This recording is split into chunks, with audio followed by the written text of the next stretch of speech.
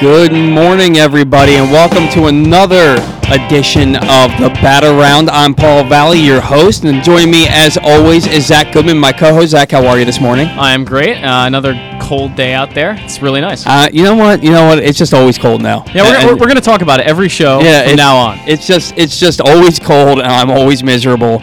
Not here. It's not fantastic. Here. I can't stand it. But that's all right. That's all right because you know what? It's already the first week of December. Next thing you know, it's going to be February. The Orioles are going to be reporting to spring training. Then the next thing you know, it'll be opening day, and we'll be right back to warm weather. I can't wait, but I'm going to have to. Thanks for tuning into the Bat Around today. As always, we're coming to you live from the Chesapeake Employers Insurance Studio. And guys, it's been a bit of a whirlwind morning for me. I got halfway here and realized I left my cell phone on my bedside table, and I tried to turn around to go back to get it and realized I would not be back here till after 10. There's no way Zack could start the show because he doesn't know how to run the soundboard or the computer. So I kind of just came here, and on a wing and a prayer, we got everything ready to go, and we're ready to go. I feel like I forgot something. Totally feel like I'm forgetting something, but We're gonna roll with it, and this show should be good. We have some great guests today. We have Stan the Fan Charles, as always. We're gonna have Steve Melewski from Masson Sports at 10:50, and then at 11:35 we have Maria Torres, who's the beat writer for the Angels for the LA Times. He's gonna talk to us about that Jose Iglesias trade. So, but before that, we do have some things that we want to talk about, right, Zack? Yeah, we got a lot to talk about. The non-tender and tender deadline was this week for guys that are going into arbitration. So the Orioles made some interesting Severino, Sanchez, Armstrong, Valaika, and Trey Mancini and Anthony Santander. So we talked about this, for a few weeks now, and we kind of saw he was non-tendered.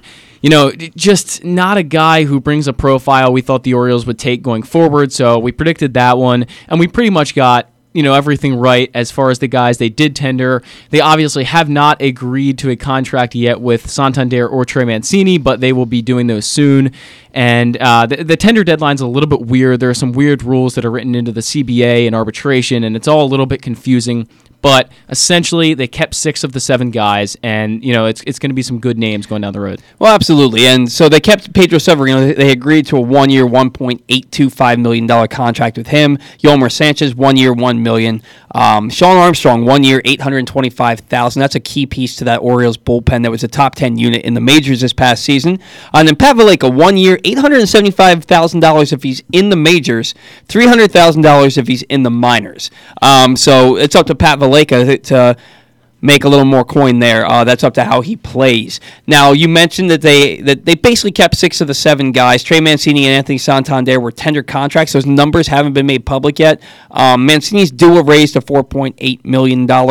I imagine the Orioles will offer him pretty darn close to that. Santander is due a raise to anywhere from $1.7 to $3 million. They'll probably meet somewhere in the middle right there. These things rarely go to arbitration, and I think aside from Brad Burgesson, the Orioles have won every one since in the Peter Angelos era. So they usually don't go to a hearing, and they'll probably agree. They'll exchange numbers and meet somewhere in the middle. That's usually how it goes. Now, you mentioned that they non-tendered Hanser Alberto. That makes him a free agent. Mike Elias did say, however, that they can envision bringing Alberto back at a cheaper price if he doesn't find any other suitors.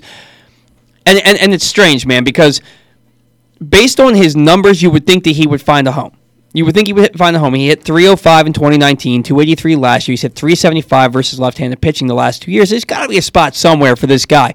But doesn't have a ton of power, doesn't play great defense. He's a great clubhouse guy, but people outside of Baltimore may not know that as well as Baltimore does. So I think that there's a good chance that Hanser Alberto will be back with the Orioles in a utility role. I don't know that he's going to be an everyday player now that they have Sanchez, unless they want to let him play shortstop, but I don't see that. And speaking of which, there's a whole shortstop now because they traded Jose Iglesias to the I keep wanting to call them the Anaheim Angels or the Los Angeles Angels of Anaheim. It's just the Los Angeles Angels. The Orioles traded Jose Iglesias to the Angels to leave a hole at shortstop, and they got back a couple of prospects. They got back Gene Pinto. It's either Gene or Jean Pinto. There's not a ton of information on this guy. Did strike out 19 batters in 12 innings in the Dominican Summer League. And then they also got back Garrett Stallings, who's a guy who the Orioles had their eye on in the 2019 draft. What do you have for me on these two guys, Zach? Yeah, so Mike Elias, obviously, he's in the mode right now of talent accumulation, and he's looking at, finding talent in any way it is. But I also think he really wants to find these international guys and just catch up on the international signings, since the Orioles didn't really make any prior to 2019. So as far as Garrett Stallings goes, right-handed pitcher, he's 23 years old. He was a fifth-rounder out of Tennessee in 2019. Another guy that Mike Elias was probably looking at, and they just didn't get the draft. He is, as far as MLB Pipeline grades him, he has a 50 fastball, a 50 curve, a 55 slider, a 55 changeup, 55 control, and a 45 overall grade. And he is now the 26th best prospect in the Orioles system. And what is the scale so that people understand? So 50, 55, 45. So it's a 20 to 80 scale, and you look at 50 as about the average tool, and you look at 60 as an above average tool, 70 is well above average, and then 80 is about as high as you can get. So he has mostly average tools, but there are some pitches that are slightly above average. I've heard his changeup is not as good as MLB Pipeline grades it out to be, but he does have a 4-pitch makeup. He can throw them all for strikes, and he's a guy who really has control, and I think that's why the Orioles targeted this guy, is because he's a guy who really just has the ability to get guys out, not walk a ton of guys. So maybe like an upgraded Tom Eshelman is the way you can kind of look at this profile. I think he profiles as a 4 or 5 starter, in the future, but he is a few years off, obviously. As far as the scouting I've done on him, I think his delivery is a little unconventional for a starting pitcher. It's a little bit jerky, and I think the Orioles can work with that a little bit. And this is a guy who hasn't played pro ball at all yet. So, he's been at the Angels camp over the summer, but he hasn't played any affiliated ball yet. And then as far as John Pinto goes, he's 19 years old, another right-handed pitcher. He was a $10,000 international signing out of Venezuela. This is another guy that Mike Elias wants to target because he's so young, because it's kind of a lottery ticket. You don't know what you're going to get with this guy. And it just factors into that talent accumulation equation that Mike Elias is following right now of just getting as much as possible. He was only a $10,000 bonus, which is not very much for an international guy. That's about as low as you can go. So this is a guy who probably the potential isn't as high as a lot of the J2 signings the Orioles have made over the past year. But, another guy who went 0-1 in the DSL and had a 2.25 ERA, so solid numbers, like you said, struck out 19. So this is a guy we're going to know if he makes it stateside pretty soon, and if he does, we're going to know the potential is there with this guy. Absolutely, man. And you mentioned the scale of 20 to 80. For example, Orioles' 4th-round draft pick, Kobe Mayo, I believe his arm grades out at a 70 or an 80 on most scales. So that, like a big-time arm right there. So it just kind of shows you what a 55 and a 45 means for Garrett Stallings. Now, they got these pitchers back, and we were super excited back on November 1st when the Orioles inked. Well, actually, it was right after we did our show on Halloween on October 31st that the Orioles inked Iglesias that $3.5 million contract, and we were excited because he had a great bat last year, plays great defense, but he wasn't able to stay on the field at shortstop. He DH'd a lot because of the quad injury. But we were thinking full off season to get healthy. He comes back in. He's the Orioles starting shortstop for 130, 140 games next year, assuming they play 162. And that's a good guy who can hit in the top third of your order and give you solid defense behind your young pitching. Fast forward a month, right after the Ravens lose to the Steelers, we get wind. It's like we can't even get a breather. We get wind from Ken Rosenthal that the Orioles traded Iglesias. Now they have a big hole at shortstop. And what does this tell us about the Orioles? Because we're excited, right? We're excited about this team. We're seeing Ryan Mountcastle come up. We have the potential of Adley Rutschman. We have Dean Kramer, Keegan Aiken, Bruce Zimmerman. All these young guys who are coming up. Yasniel Diaz might be coming up this year. And we're getting excited about this team. And we're thinking maybe they can win 70 to 75 games this year and then get over the hump in 2022.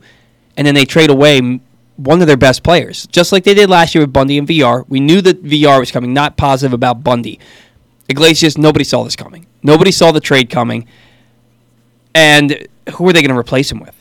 I don't know. I mean, I think Richie Martin is a guy they do like, and I'm not really sold on him being a starting shortstop for 162 games. I don't really think that's going to be that solid. Obviously, Pat Valaika is not a guy who's going to be your starting shortstop.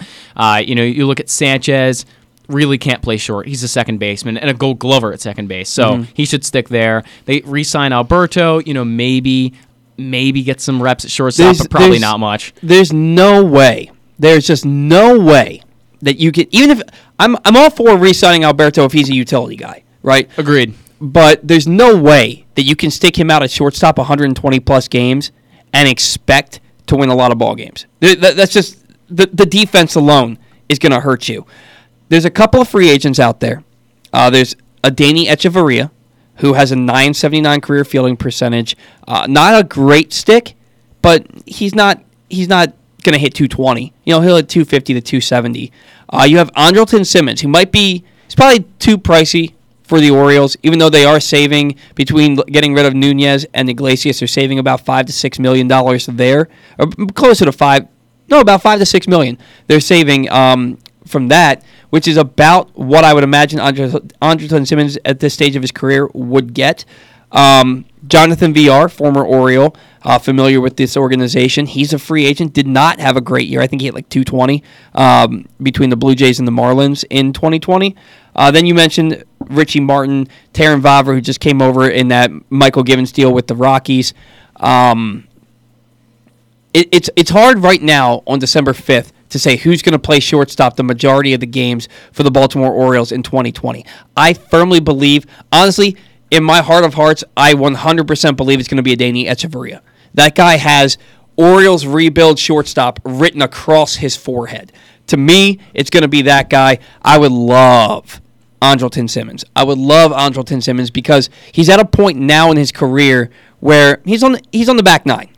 He's on the back nine. He's not going to hit for a ton of power, but he hit 297 last year. He led the Angels in batting average last year. So he hit 297. The defense is there, 981 career fielding percentage.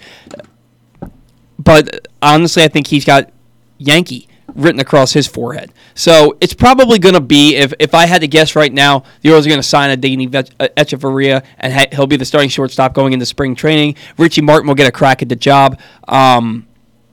There's another possibility out there. And that's Hae-Sung Kim, the Japanese infielder who's now been posted. And they look at him as maybe a 5-year, $20 million contract, which would put him at about $4 million a year. And that's, what they saved with Alberto and Iglesias. You never know. I talked about it earlier on this show, but I think it's a possibility. I would really like that. They'd have to pay a little over $7 million just to talk to him, though. Right. There is a posting fee. Yeah, there's a posting fee of over $7 million just to talk to that guy. He's 25 years old, and yeah, he would profile as a solid shortstop in this organization, but he wouldn't come and start from day one. He'd go to Double-A, and he'd have to work his way up, and he'd probably spend a year Double-A, then start the following year Triple-A, and then maybe come up mid-season.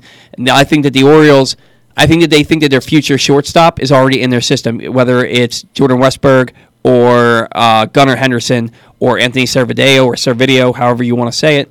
I think they think that guy is already in their organization. So not quite sure who it's going to be right now, but like I said, my heart of hearts says it's going to be Adeiny Echeverria, and it goes right along with the Cesars, Torreses of the world that the Orioles would always sign, or the Luis Hernandez, or just those guys or Alex Cintron. If people remember the Orioles signed Alex Cintron, I'm like, oh great, this guy's going to play every day for him. It just goes along with, hey, we're not going to win this year, but we need somebody to put out there, so we're going to sign this guy. That's just how it looks to me. So, rest of the show, we already mentioned a little bit earlier. We'll go over it again. We have Stand the Fan Charles joining us at 10:20. Masson's Steve Melewski at 10:50. We're going to do Orioles banter. We have Best of the Rest coming up at 11:20. Best of the Rest, Joe Trezza put out an article on MLB.com about the Orioles' top 5 seasons by a position player. And then he had some honorable mentions. So, Zack and I went and we came up with our own 5 Best of the Rest, aside from the honorable mentions that Joe put in there. So we're going to do that at 11:20. And then we have Maria Torres, who's the Angels beat writer for the LA Times. She's joining the program at 11:35. But right now, Craig Calcaterra, who I have argued with on Twitter in the past about the Orioles, he ended up being right about that argument. Basically, I was telling him how good the Orioles were, and he was telling me how bad they were on opening day 2018, right after the Adam Jones walk-off. I remember arguing with him while I was standing in line at Walmart on Twitter, and the Orioles won 48 games that year. So he was right. I'm sorry, 47. They won 47 or 48 games. 47, yeah. Yeah, they won 47 games that year. So he was right, I was wrong. But now he's coming after the Orioles again, and Zach, you have some words for Craig Calcaterra. Yeah, so Craig Calcaterra wrote about Mike Elias in his daily newsletter that comes out every morning, and he said that Mike Elias should at least try to avoid saying that he has no interest in winning or spending any money at all and being, as cheap as possible, which he's saying Elias is, and he's calling him a Houston Astros trained ex-Cubot. So, lots of accusations here, and he's calling baseball a stupid sport because of this. And, it doesn't really make much sense to me that people are complaining about the strategy that Mike Elias has used so far, because this is exactly what he said he was going to do in 2018 when he came in. He said, look, we're going to try to build up a sustainable talent pipeline. We're not going to go out and sign free agents, and this is going to be a long and hard process that, we're going to have to go through. He said, we're going to have to trade guys and accumulate as much talent as possible. It's not going to happen overnight. And now with the trade of Iglesias and the non-tender of Alberto, it looks like Mike Elias is being cheap or Mike Elias doesn't want to win. But in reality, this is all exactly what the plan is. This is all just accumulating more talent and getting that talent pipeline that he's promised. And I don't think there's anything you can go after Mike Elias for. I think this is exactly what he said he was going to do. Even if Elias went out there and spent money, even if he signed a real Muto or one of the higher, touted free agents, this still wouldn't be a winning team. It takes time. It's a sustainable pipeline you have to build up, and there's no reason to attack Mike Elias for that. He's done his job. Well, and certainly the Orioles are not two marquee free agents away. They're not George Springer and JT Realmuto away from being a playoff contender. That makes them maybe a 68, 70 win team. It's ridiculous when people say that Elias is being cheap, that the Orioles are being cheap, and that this is bad for baseball. Mike Elias just traded a 31-year-old shortstop who spent most of 2020 on the injured list for a top 30 prospect who is number 21 in the Angels organization. He's number 26 in the Orioles organization. He's taken this team from ranked in the bottom third of baseball's farm systems prior to 2019 to ranked 8th in most publications right now. This is working. It's absolutely working, and you saw it start to bear fruit in 2020. You're going to see it bear more fruit in 2021 when all these other prospects get up here. And then in 2022, you can maybe start to take the lid off of this. I think it's absolutely ridiculous that Craig Calcaterra comes out and says that Mike Elias is being cheap and not spending money and telling his fan base he's not spending money. It's absolutely absurd. Stan, I want to get your take on this. We have Stan Charles on the line right now. How do you feel about that? Agree with both of you guys, but who was it that said the Orioles were being cheap? It was Craig Calcaterra. Okay. Not quite sure who that is. So he used to work for NBC, and now he puts out his own newsletter through his own website. Okay, good for him. Listen, I won't argue or quibble with the word cheap. The Orioles are in an austerity program right now, and if he hasn't looked around the world of baseball, the entire world of Major League Baseball is in an austerity program right now. And there are going to be outliers like the Kansas City Royals splurging a little bit to sign Mike Minor to a 2-year deal. But you look around the entire sport right now, everybody is trying to shave costs right now. And I'll tell you what doesn't get talked about too much, and Zack, you were 100% correct when you said this is what Mike Elias said he was going to do. There are no surprises here. He is doing it. But what doesn't get talked about is what's the signing bonus that Garrett Stallings got? The Orioles don't have to pay that signing bonus. And all these young players they're getting, even the Dominicans, those guys got $100,000, to sign. And the Orioles are getting them for free, so to speak, in terms of the cash outlay. And I think Mike Elias is doing a terrific job. The only thing I'll quibble with is, and the last couple of weeks we've talked about it, if I knew I was going to save the couple $1 million on Iglesias, I think I'm going to spend another $300,000-400,000 that they spent on Severino and try to get the defensive catcher that I think really could help this pitching staff. Not help them to the point that the Orioles are going to be a contender, but help in the development process right now. Adley Rutschman is not going to be here this year.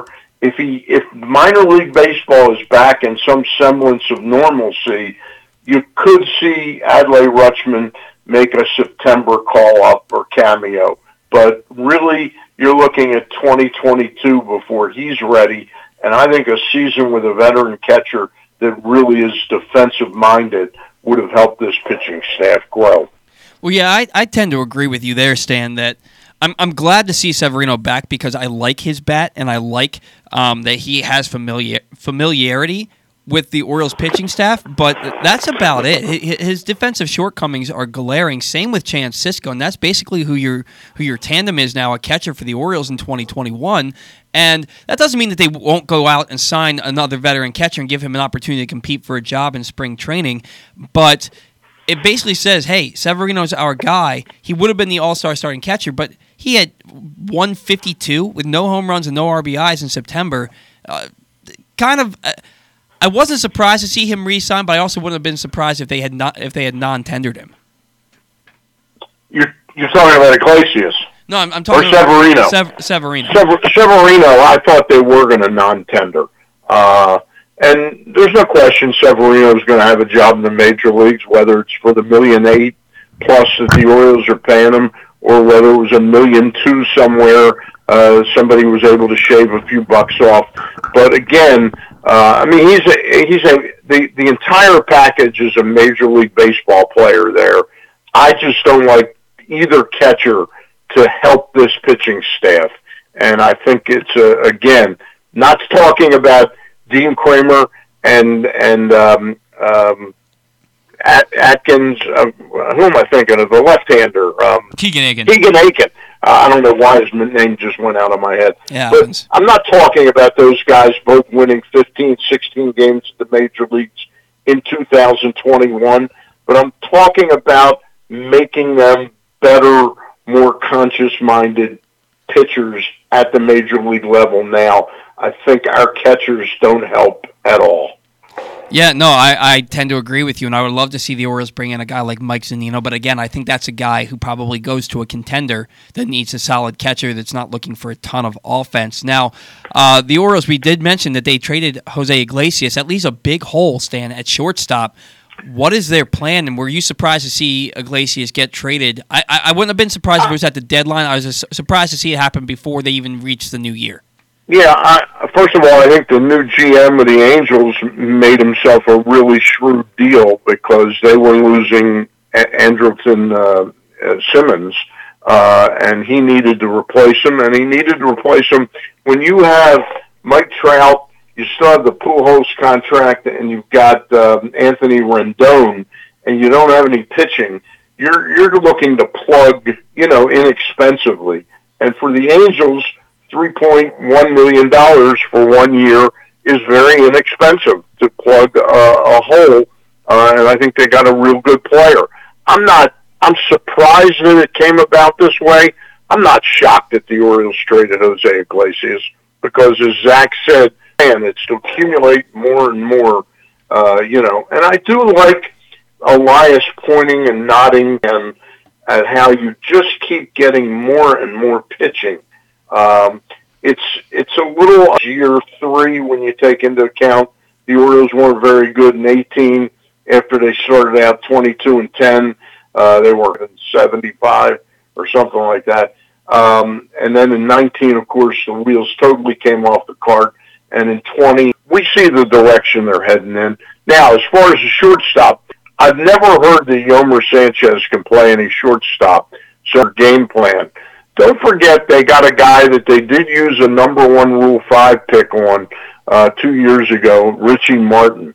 World's worst thing to see Richie Martin come back up to the major leagues and see if some of the improvement that was talked about wouldn't carry on.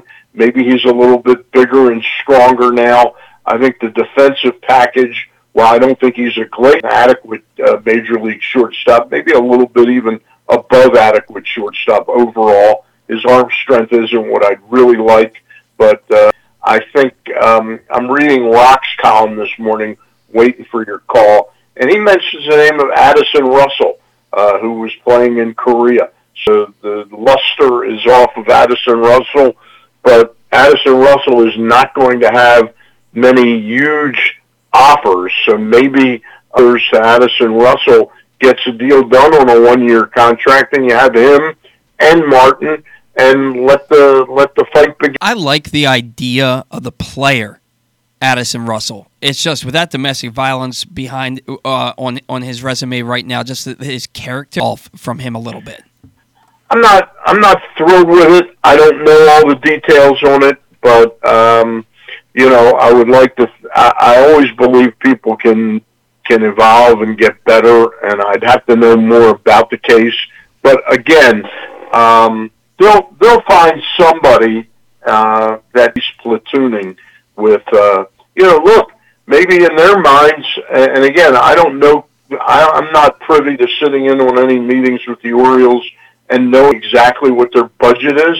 Would they be a team with no other shortstop other than Richie Martin in the organization that's at or near the major league level? Would they be interested in the kid from Korea, Kim, who I heard was like a $3 million? It's possible, but I would think they would be looking more for somebody in the $1 million range, that might have an upside. They will have some issue if they would sign an Addison Russell, but I could see that coming about. Yeah, Addison Russell was playing in the KBO this year, and he hit .254 with 2 home runs, 31 RBIs, so not a bad season, but... Yeah, I'd love to know more about how he played defensively. Offensively, he never turned out to be the player he was, but at one time he was a pretty fair, Yeah, Stan, you mentioned the Rule 5 before with Richie Martin, obviously. Is there any chance the Orioles could look at taking another shortstop in the Rule 5 in 2020?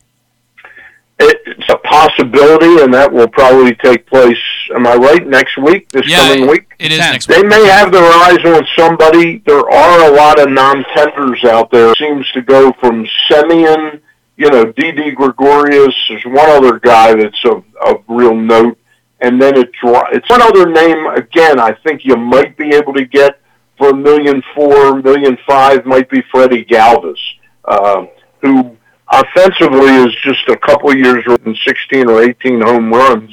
So that's a possibility on a one-year deal, too. Yeah, and Andrelton Simmons, who Iglesias just replaced, he's a free agent. That's the third guy I was thinking of. He's going to command too much money. I agree. I think he's going to command too much money. You mentioned Hae-Sung Kim. The Orioles would have to pay over $7 million just to talk to him. Forget that. That's a scratch. Yeah. I forgot about the posting fee. Yeah, so I think Galvis, I think Galvis is a switch hitter. I think Galvis is as good an option as there is out there because you got him, he can bat against the right-handed pitching, and you get Richie Martin, and he's playing against left-handers, and you get him some more playing time. Yeah, Galvis is a .247 career hitter. More so, I'm focused on his defense, and in 9 seasons at shortstop, he has a .984 career fielding percentage, which is just a tick below Iglesias and actually better than Danny Echeverria and Andrelton Simmons. So that's a guy who can pick it over there at shortstop. That would be a pretty solid signing. You are correct. He does switch hit. So yeah, he's a switch hitter, and the year I'm talking about was 2019. He had a pretty great season. Yeah, 19, he had 23 home runs, yeah. And he had 20 in 2016, yeah. So that's a guy that wasn't even on my radar, but that could be a good signing, and he's getting up there. He's going to be 31 this year. I mean, look, here's the difference. I'm looking at on-base percentage. His career on-base percentage is .291. If you look at a Danny Echeverria, which I don't have in front of me, that's going to be about what he is. I don't know. I'm sure Echeverria is a better defensive shortstop, but this is a guy who's twice in the big leagues hit over 20 home runs in a season. You go back to 2016, He had 26 doubles, 20 homers, RBIs. This guy's not a total. Now, his on-base percentage that year was 274. I mean, that's Echeverria territory, you know. Yeah, I was looking at some of the analytical numbers for Freddie Galvis, some of the peripherals, as they call them, on Baseball Savant, and he's only in the 20th percentile of exit velocity, only in the 8th percentile of hard hit percentage. So some of the offensive stats aren't that good. And then outside of average, one of the top analytical defensive stats, he's only in the 11th percentile of that. So maybe with the Orioles being such an analytically driven franchise, maybe not looking at a guy like this, but if they can get him cheap enough, certainly will target at him. One thing to keep in mind is they can get him cheap, I'm sure, because the numbers aren't very good. And I'd love to dig down a little bit on those numbers, and I can't while I'm on the air here right now, but dig down and wonder what he is just as a left-handed hitter. And maybe think about that in terms of him and Martin really sharing some time. Well, yeah, I think we can probably get Zack to look up the splits. If you go to Baseball Reference, he can look up the splits of how he looks against right-handed pitching. While Zack's doing that, the Orioles also non-tendered Hanser Alberto. Now, Stan, we talked about this for months. We knew this was coming. Elias says that he could be back at a lower price, though. With that in mind, what are the chances in your mind that the Orioles do actually bring back Hanser Alberto? Again, the market will kind of dictate that. I've always been, that sounds like a great deal for the team, but then you have a guy who is being beat down on his compensation, and you wonder if it's not just better that somebody moves on, Yeah. I mean, Hanser's a terrific guy. Everybody loves his story, how he learned baseball from his father, and his father was a baseball player, in the native. Where was he? Dominican? I can't even remember now. Yeah, I'm pretty sure he's from the Dominican. But the whole story with his father being an amputee and not being able to continue with his baseball because his arm had to be, severed, an injury, factory injury, I think it was. But it's a great story. But he's not a guy moving. Nor is Freddie Galvis a guy moving the needle. But what you got is a guy like Galvis or Addison Russell is not sitting there being at all pissed off because they came with open eyes about what they were going to make as a Baltimore Oriole. Whereas you bring Hanser Alberto back, and he knows he beat you. The club beat him out of $500,000. It's a whole different attitude, in my opinion. Now, of course, from Hanser Alberto's point of view, he's never really going to say that because the Orioles still might remain one of his better options. Right. Yeah, and as far as the Freddie Galvis splits goes, so against left-handed pitching, he has had 1,098 plate appearances. He's batting .261, 21 home runs, 96 RBIs. Now I was more interested in what he did as a left-handed hitter. As a left-handed hitter, he's batting .241 with 74 home runs, 290 RBIs. But as far as what's he on base percentage? The on-base percentage against right-handed pitching is .295, and against left-handed pitching is .283. So. Okay. And then not a huge difference. Okay. Right. And then OPS plus, he is better against right-handed pitching. It's 102 to 96. So definitely a little bit better as a lefty hitter for sure. Yeah. Again, we're talking about a guy who would be a one-year fit. You'd get the opportunity of seeing if Martin could easily steal the job from him. There's no question about it. If Martin could hit a little bit, Martin is a decent enough fielder to take the job, but a mix of the two seems to be about what the Orioles will end up with, no matter what they do. If they get a Danny Echeverria, he's a weak sister at the plate. He is a strong defender, though. Yeah, for me, I think with the Orioles, they're going to have a full year of Mountcastle and Santander. Mancini hopefully will be back at full strength. So I think that the offense is going to be there, where you can kind of get away with having a weaker hitting shortstop as long as they play good defense. And for me, that's all I need. I need is somebody to play great defense behind that young pitching staff. And if you already have that in center field between Hayes and Mullins, and you already have that at second base now with Yolmer Sanchez, that's why I was so excited about Iglesias being here. And now that he's not, I firmly believe, Stan, that it's going to be a Danny Echeverria that's going to be an Oriole. Like I said to Zach in our intro, when you add up all the things we're talking about, and I don't mean to sound like I'm talking out of both sides of my mouth, because I'm talking about having Zunino, wanting Zunino as my catcher. Echeverria is Zunino at shortstop. Exactly. He is a guy that's going to help your pitching staff. Yeah. Right. So maybe at the end of the day, it is Echeverria and some kind of parcel with Richie Martin. I mean, look, Martin is going to get a look in spring training, whatever way, shape, or form spring training is, and I think he's got a strong chance to make the team this year. Well, you would think so, especially since after getting rid of Iglesias, what kind of depth do you have? Because all your better shortstops and unless they didn't protect Mason McCoy, he could get taken into Rule 5. I don't think that he will. Maybe they could bring him to battle for a utility spot next spring. But other than that, you don't really have anybody in the organization that can slide into that role for utility or just. Again, I'm not sure of the kid that they picked up in the Givens trade, whether he could play shortstop, 50 games or something like that. But let's be honest.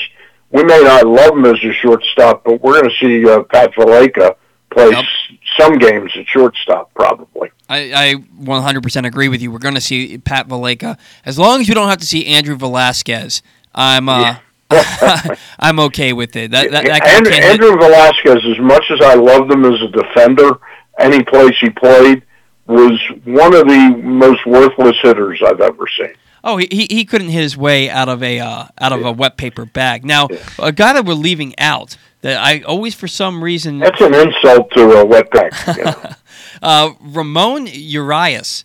I can never remember how to pronounce his name. Zach always corrects me, and I never get it right. I'm not sure of it either, but I'm going to go with Urias. Well, Ramon Urias, he came up and he hit in 25 at-bats. He had 9 hits. He had 360. He played some pretty solid defense over there at shortstop. He's going to get an opportunity at this job in spring training. We don't talk about him because we didn't see him until the last week of the season last year. But that's a guy who could make a case to be the Orioles shortstop in 2021. I don't know enough about. I'm looking at his numbers here.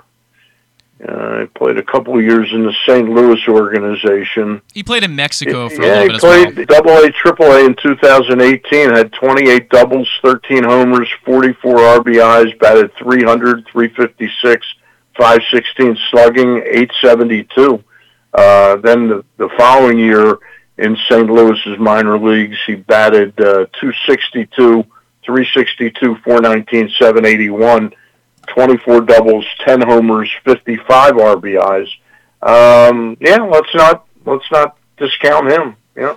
I am, however, looking at his defensive numbers, and he had 4 errors in 9 games played in the infield, which is it was a 900 fielding percentage at shortstop and 850 at second base. It leaves a lot to be desired there. Now, it's a very small sample size. It could just be nerves because he was making his major league debut. Right. But I saw some things I liked from him. So that's another guy who could be in the conversation. Now, moving on from the shortstop position here, Stan, the Orioles also tendered contracts to Trey Mancini and Anthony Santander. Those numbers have not been made public yet because they're still basically these guys. Yeah. Mancini's due a raise to $4.8 million. Anthony Santander anywhere from $1.7 to $3 million. I would imagine that the Orioles would give Mancini about as close to $4.8 million as he's going to get. Am I correct in assuming that? Yeah, I would think that's reasonable. I mean, look, I'm never quite sure. I don't like to begrudge anybody the money that they've earned, but what did he make? What did he make the previous year? That I'm not sure of. It was probably around. I think it was around $2 million because I know that he was. You mean in this past season? Yeah, because it was his first year of arbitration this past year. So I'm always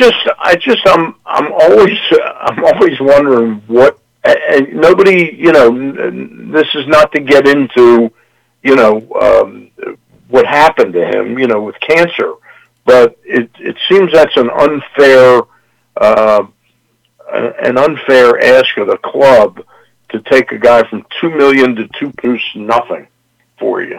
No, I firmly agree, and he's due a raise. But having said that, I think the Orioles to beat a guy down and say, hey, we think 3.5 is fair because you didn't really do anything this year. It's not a good relationship with the player, Yeah, and you have to wonder where Trey Mancini, for all intents and purposes, seems to be a really, really good quality in. He knows he didn't play in 2020. I can't seem to find his numbers on what he made last year, but I also think it would be a good. He's coming back from cancer, and he's the face of your franchise. I think it's a good look to just give him the money that he's due in arbitration this year. I don't disagree with Anthony Santander. That's a different story. Now he's due a raise, like we said, anywhere from $1.7 to $3 million, and he's ended each on the injured list because he had the labrum issue in 2019. He had the strained oblique in 2020. He's proving to be one up-and-coming stars in Major League Baseball, but this is a guy who has to prove that he can also stay on the field for a full season, which he's yet to do. I mean, if you recall, when the Orioles got him in the Rule 5 draft, majority of that year injured before he made his Major League debut with the ball club in the second half of 2017. So what can he realistically expect to get in arbitration? Can I just jump in because you mentioned Trey Mancini's salaries? This past season, Trey Mancini, $575,000 in 2019. His 2020 salary was $4.7 million. Oh, wow. So that means that he'd be staying. I don't see any way the Orioles will pay him less than 4.75. That's what he made in 2020. For 2020, I have him at about $1.75 million. Now I'm on Baseball Reference, and it says he made 2020. His salary was 4.75. Well, it looks like in 2021, maybe they're projecting what he's about to make this year in arbitration, because I'm looking at on SportTrack, the contract website, and it has him at $575 in 2019, like you said, and then $1.75 in 2020, and then $4.8. It does sound like a ridiculous raise from $575 to $4,750,000. Yeah, I mean, but what can I tell you? I'm looking at Baseball Reference. They have. Yeah, I think that Zack is right in this instance. I think that they project out to what he's going to make just based on. That makes no sense, though. Well, they also said that a guy like Austin Hayes maintains his rookie eligibility through 2021, and he doesn't. Right. He already surpassed that this past year. So I think that a lot of times they project out and then update after the numbers come out. So been making close to $5 million in arbitration. That sounds awfully high for where he was coming from. It absolutely does. But but getting back to Santander, I would think that Santander a 2.3 to 2.6 in that range. Yeah, these are things where the Orioles and the player generally meet somewhere in the middle. The player has an idea of what he should make. The team has an idea of what he should make, and they usually meet somewhere in the middle. The Orioles have a big track record of A, not going to arbitration, and B, when they do, winning. So I think that most players don't, and you don't want to go. As a player, you don't want to go to an arbitration hearing and get told by your team why you suck. And to avoid that at all costs. So I think that they probably will meet somewhere in the middle and get a deal done with Santander and Mancini, hopefully sooner rather than later, just so they can have one less thing to worry about. Now, Stan, before we let you go, Joe Trezza put out his list on the Orioles' top 5 seasons by an Orioles position player. He had Cal Ripken's 1991 MVP season coming in at number 1. A lot of Orioles baseball in your time on this planet. What is the greatest season you remember seeing by an Oriole position player, pitcher, both? It's the greatest season you can remember seeing as a fan? Well, I start off with Frank Robinson in 1966, winning the Triple Crown and leading his team to a World Series. That after all these seasons registers as the greatest season I've seen. Jim Gentile in 1961 that season where he hit 46 home runs and drove in 141 runs is pretty good. Boog Powell, who won an American League MVP, good in a couple of his seasons. Certainly, Ripken is deserving of being in the top 5, but Frank Robinson, And, of course, Eddie Murray had some incredible seasons. Oh, yeah, Eddie Murray had some incredible seasons. Zach and I are actually doing our Orioles banter segment today on the best of the rest, so we're going to get into a bunch of other great seasons that weren't mentioned. Yeah. But, Stan, we got to get a break. Thank you so much, as always, for joining the program. Great to talk to you guys. As always. Good talk. Bye. Take care. And that was Stan the Fan Charles with his weekly 1020 segment here, talking about the Orioles non-tenders, the Orioles options at shortstop. Again, I really think it's going to be a Danny Echeverria. I would love Andrelton Simmons. That's who I'm really hoping for. I hope that the Orioles say, hey, you know what? This is a guy who can play great defense. His bat's not going to hurt us. He's probably only going to cost about $5 million this year. Let's go get him. I don't think that's going to happen. But, we can hope and pray. Right, so just as a reminder that the Chesapeake that the Bat-Around is coming to you live from the Chesapeake Employers Insurance Studio, and that the Bat-Around is brought to you by Chesapeake Employers Insurance, your workers' compensation insurance specialist. And if you're missing your Stan the Fan fix, you can get it twice a week on Facebook Live at facebook.com/PressBoxSports. Every Monday night, Stan and former Orioles pitcher Ross Grimsley talk baseball, and every Wednesday night, Stan and Gary Stein talk to a newsmaker in the sports world. If you missed Stan and Ross breaking down the Orioles off-season this week, find that show via the videos tab at facebook.com/PressBoxSports or PressBoxOnline.com. Coming up this Monday night, Stan and Ross are joined by former MLB pitcher and longtime Giants pitching coach Dave Rigetti. That's Monday night at 8 at facebook.com/PressBox Sports. We're going to get a break, and when we come back, we're going to talk to Steve Melewski from MASSonSports.com.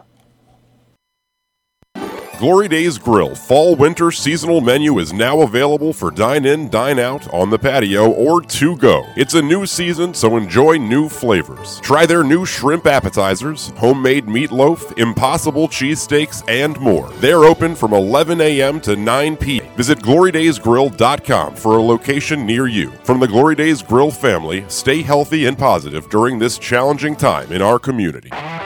For more than 40 years, K&S Automotive has been repairing, restoring, and maintaining foreign and domestic vehicles with a focus on exceptional workmanship and customer service. Everything from oil changes to major body work. Call K&S now at 410-235-6600 or go to knsimports.com. That's K&S at knsimports.com. Looking for a simple holiday meal? Try Chick-fil-A Catering. From Chick-fil-A nuggets to mac and cheese, enjoy a variety of tray options sized perfectly for your get-together. Order through the Chick-fil-A app and bring smiles to your family gathering. Availability and order requirements vary. See restaurant for details. Hey, Dad, can we try one of those hoagie things? Sorry, son. We aren't hoagie people. What do you mean? Son, we're Royal Farms sub people, like my daddy was, and his daddy before him, like you and me, and all the folks we know. Gee, Dad, I never thought about it like that. So you're saying hoagie people are... Aliens, son. They're aliens. Royal Farm subs are Baltimore's best. Real fresh, real fast, Royal Farms. If it's happening in Baltimore sport, it's happening on Glenn Clark Radio. New Ravens linebacker Patrick Queen. Appreciate y'all. Trey Mancini. Thanks for having me on, guys. Glad to be back on. Ravens linebacker Matt Judon. Appreciate y'all. How y'all doing? Ravens kicker Justin Tucker. Thanks for having me. Adley Rutschman. Absolutely. Thanks for having me on. Coach Mark Turgeon. How you guys doing? Heston Kerstad. Thanks for having me. Joe Burrow. Thanks so much. I appreciate it. Thanks for having me on. Marlon Humphrey. Thank you.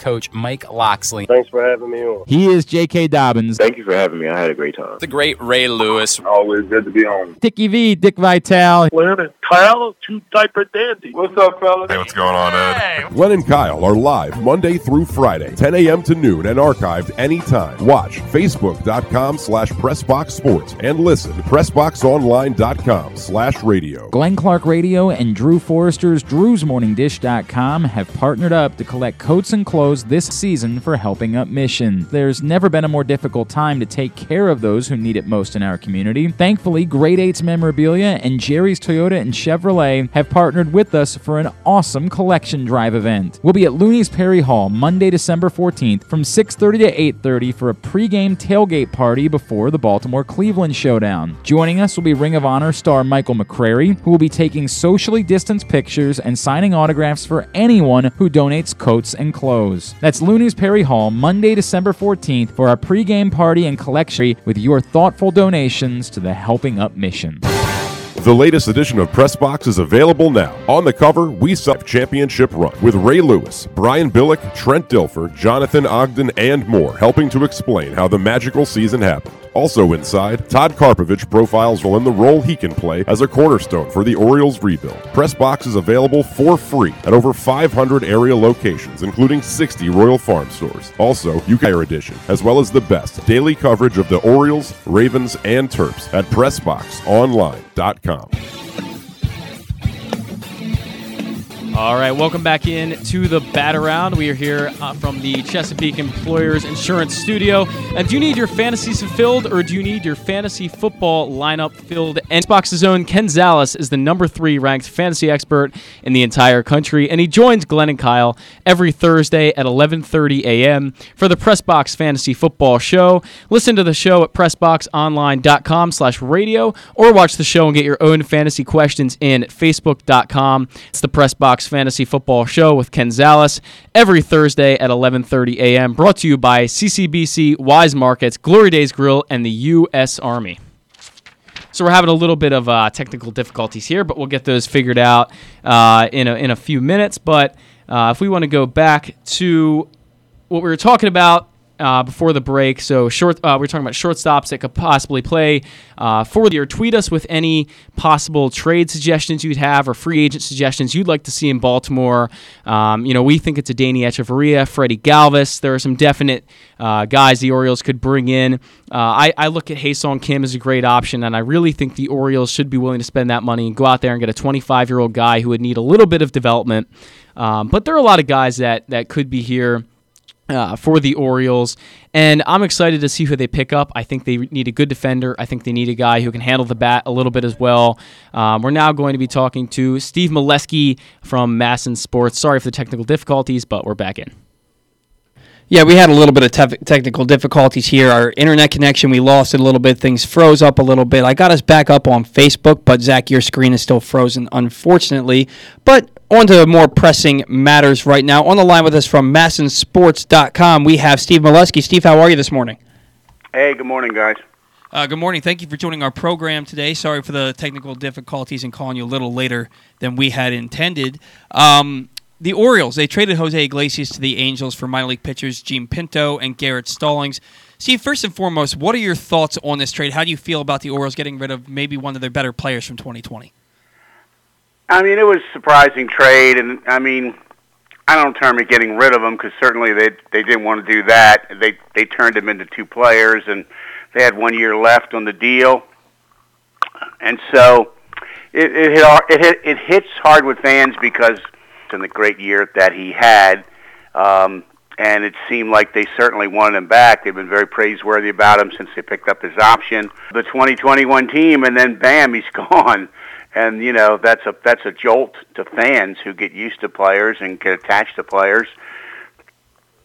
And on a rebuilding situation where there hasn't been a lot of wins, they look for things to hang on to, and him and his play was one of those things. And then Elias is kind of at odds with that because he's trying to build for the long term and keep pounding away at pitching prospects. And when you think you have enough, get 10 more. And then when you get 10 more, get 10 more. It's just, we're going to see how this plays out because what's he going to do at shortstop now is the question. That is the question. And do you expect them to sign a veteran like an Adeiny Hechavarria, an Andrelton Simmons, maybe Jonathan Villar, who didn't have a great year and is out there again? Or will it be a guy like a Richie Martin or a Terran Vavra, or do we see a lot more Pat Valaika at shortstop in 2021? I think the starting shortstop is not on the roster right now, and I expect him to add somebody. I don't have any idea who that would be. I would be against Villar. I think he would be too erratic over 6 months at short for that. Yeah. And so I did not expect it to be VR. I'd rather just, if that's their choice, which I don't think it will be, I'd rather see him go with Richie Martin. But I do think there are some shortstops out there. There's not a ton, and one or two will be coming to Baltimore. Yeah, I would tend to agree with you. I think it's going to be another veteran signing, just like they did with Iglesias last year. Now, with the Orioles with Iglesias, was this kind of a sell high situation for them, or was it because I feel like if they traded him now, they probably had eyes on trading him at the deadline, and maybe he doesn't have the year that he had last year, and then they don't get as much. So is this more of a sell high situation for the ball club? I think it's just they got a pitcher they really like, and so people said to me, and they're not wrong, well, he's the number 21 prospect. Couldn't they get higher for that? And number 26, they ranked him with the Orioles, MLB Pipeline. And my response is, well, on Mike Elias's personal list, he might have been their number 8. You know, it's someone that he liked a lot and has said he liked a lot and said he liked him in college and then said they watched him pitch in instructs and he was better than he was in college. So we have to go with his judgment, and we don't have a choice, really. I mean, we don't get a vote in this, fans and media. So he made a comment after one of the trades during the 2020 season, maybe it was Blyer, I forget, that when you get the price point you like, you act, and maybe that came into play here too. Yeah, I firmly believe that that this was a guy that Garrett Stallings was a guy that the Orioles just wanted all along, and if they had to get rid of, I don't want to use the term get rid of, if they had to lose Iglesias to get a pitcher that they think can help their organization down the road, then they were going to do that. As far as the non-tender deadline and the contracts that were tendered and the non-tender with Hanser Alberto, was there anything that surprised you? The Alberto writing was kind of on the wall there, but were you surprised to see a guy like Sean Armstrong, Pat Valaika, and Pedro Severino be tender contracts? Not Armstrong. He threw so well for me, and I think they made changes with him that they think will hold longer than 15 innings that we saw in 2020, but it was 15 good innings. And so Valaika, to me, was 50-50.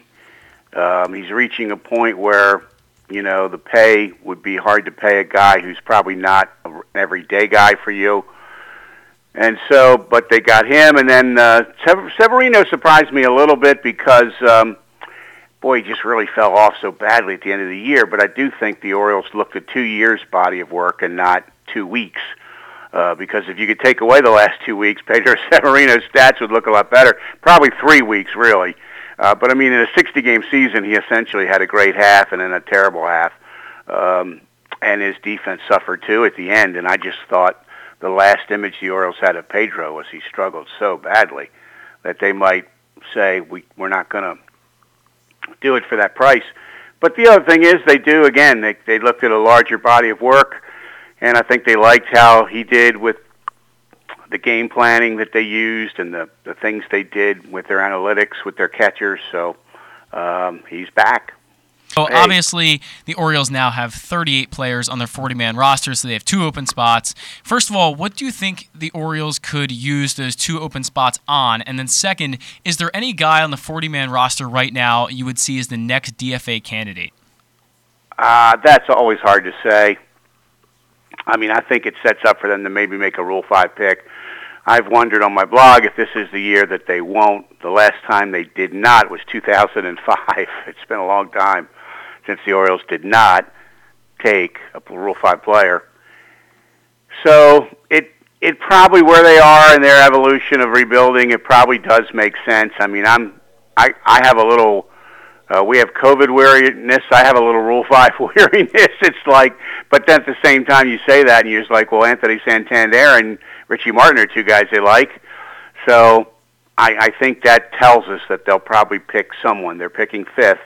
So there should be someone left that they at least want to see a spring training look at that could always go back. Now, are they more likely to go middle infield like a shortstop? Because I don't think they'd pick an outfielder, but are they more likely to go infield like a shortstop or a third baseman? Or you just can't predict that with the Rule 5. Your mileage may vary. What the Tampa Bay Rays like or the Detroit Tigers like, it's so different than the Rule 4 draft, where there's somewhat of a pecking order and somewhat of a consensus amongst, if you look at all of it, and then even teams differ from that. But in the Rule 5, I think there's such a sparsity of talent that you can't say we're going to target an outfielder. There may not be an outfielder who fits the bill. So, you always feel somewhat safe taking a pitcher because they say you can bury a pitcher more and you have 15 on your roster or 14 or something. And, you might be able to get away with that in the 90 active days. So I don't think to target a position in the Rule 5. Yeah, no, and as far as a Rule 5 pick, I tend to agree with you where you wondered whether or not there was the roster flexibility this year for the Rule 5 pick. I don't see where they have the roster flexibility. And last year they took 2 pitchers and they sent them both back right before spring training got shut down. So I'm not sure that the Orioles – I think that they will make a pick, but I'm not sure that guy stays with the ball club like we've seen in the past, like a Santander or Ryan Flaherty or TJ McFarland. I'm just not sure that guy sticks around. Now, we did talk a little bit about Pedro Severino, and one of the reasons a lot of people thought that he might be non-tendered is because the Orioles may want to sign a veteran catcher who is more defensive-minded than Severino is and can handle a younger pitching staff. And we know that the Orioles are going to have – they have – Keegan Aiken and Dean Kramer, who are likely to be in the rotation next year, and guys like Dylan Tate, Hunter Harvey, Tanner Scott in their bullpen. Do you see them going out and getting another veteran catcher like a Brian Holiday to bring into this organization to help this young pitching staff in 2021? They will. They usually have multiple catchers go to spring training, some of which Taylor Davis we didn't see, and Brian Holiday we didn't see much. So they'll find that guy again who fits that brand, but he won't be there. He won't be coming to the team to he'll be coming to the team as catching depth and not to guide a young pitching staff because he probably won't play much. So I don't see them signing their catcher starter. I think their catcher starter they just signed the other day. So. There's things to like about the continuity of catching that Cisco and Severino have been there 2 years. Adley's on the come. Will it be this year? Will it be next year? So time is running shorter for this group as catchers, but they do have track record with these pitchers. The pitchers made improvement in 2020, and they did change and upgrade how they do their data with the catchers, which is a real involved system that they thought that the catchers carried out well in 2020. Well, yeah, and I'm sure that you're tired of talking about it because people have been asking you since the day he was drafted. But is there a legitimate chance now that we see Adley Rutschman, assuming a minor league season, is there a legitimate chance that we see him maybe as a September call-up, or do you think that his debut still waits till 2022? I mean, if he doesn't get on the roster and it's almost September, they might not because he doesn't have to be on the 40-man yet. I'm pretty sure it's too soon for that. Yeah, 'cause he only played 2 years if you count this year as a year, and they do. So you have to be 5 years if you were drafted. 4 years if you were signed under 21. 5 if under 21, 4 if after. Man, I'm confused. That's all right. So anyway, I guess what I'm trying to say is too soon for him to have to be added like Diaz was added. And so that's a case against Adley being on this year. And another case is they're probably not going to be, some fans have floated to me, what if it's a Manny scenario? They wound up being a lot better than they expected. They have a chance at something, and they want to call him in August like they called Manny. That makes sense. If they really are truly in that position and they could do something and they feel like, boy, that could help us cement this. So that makes sense.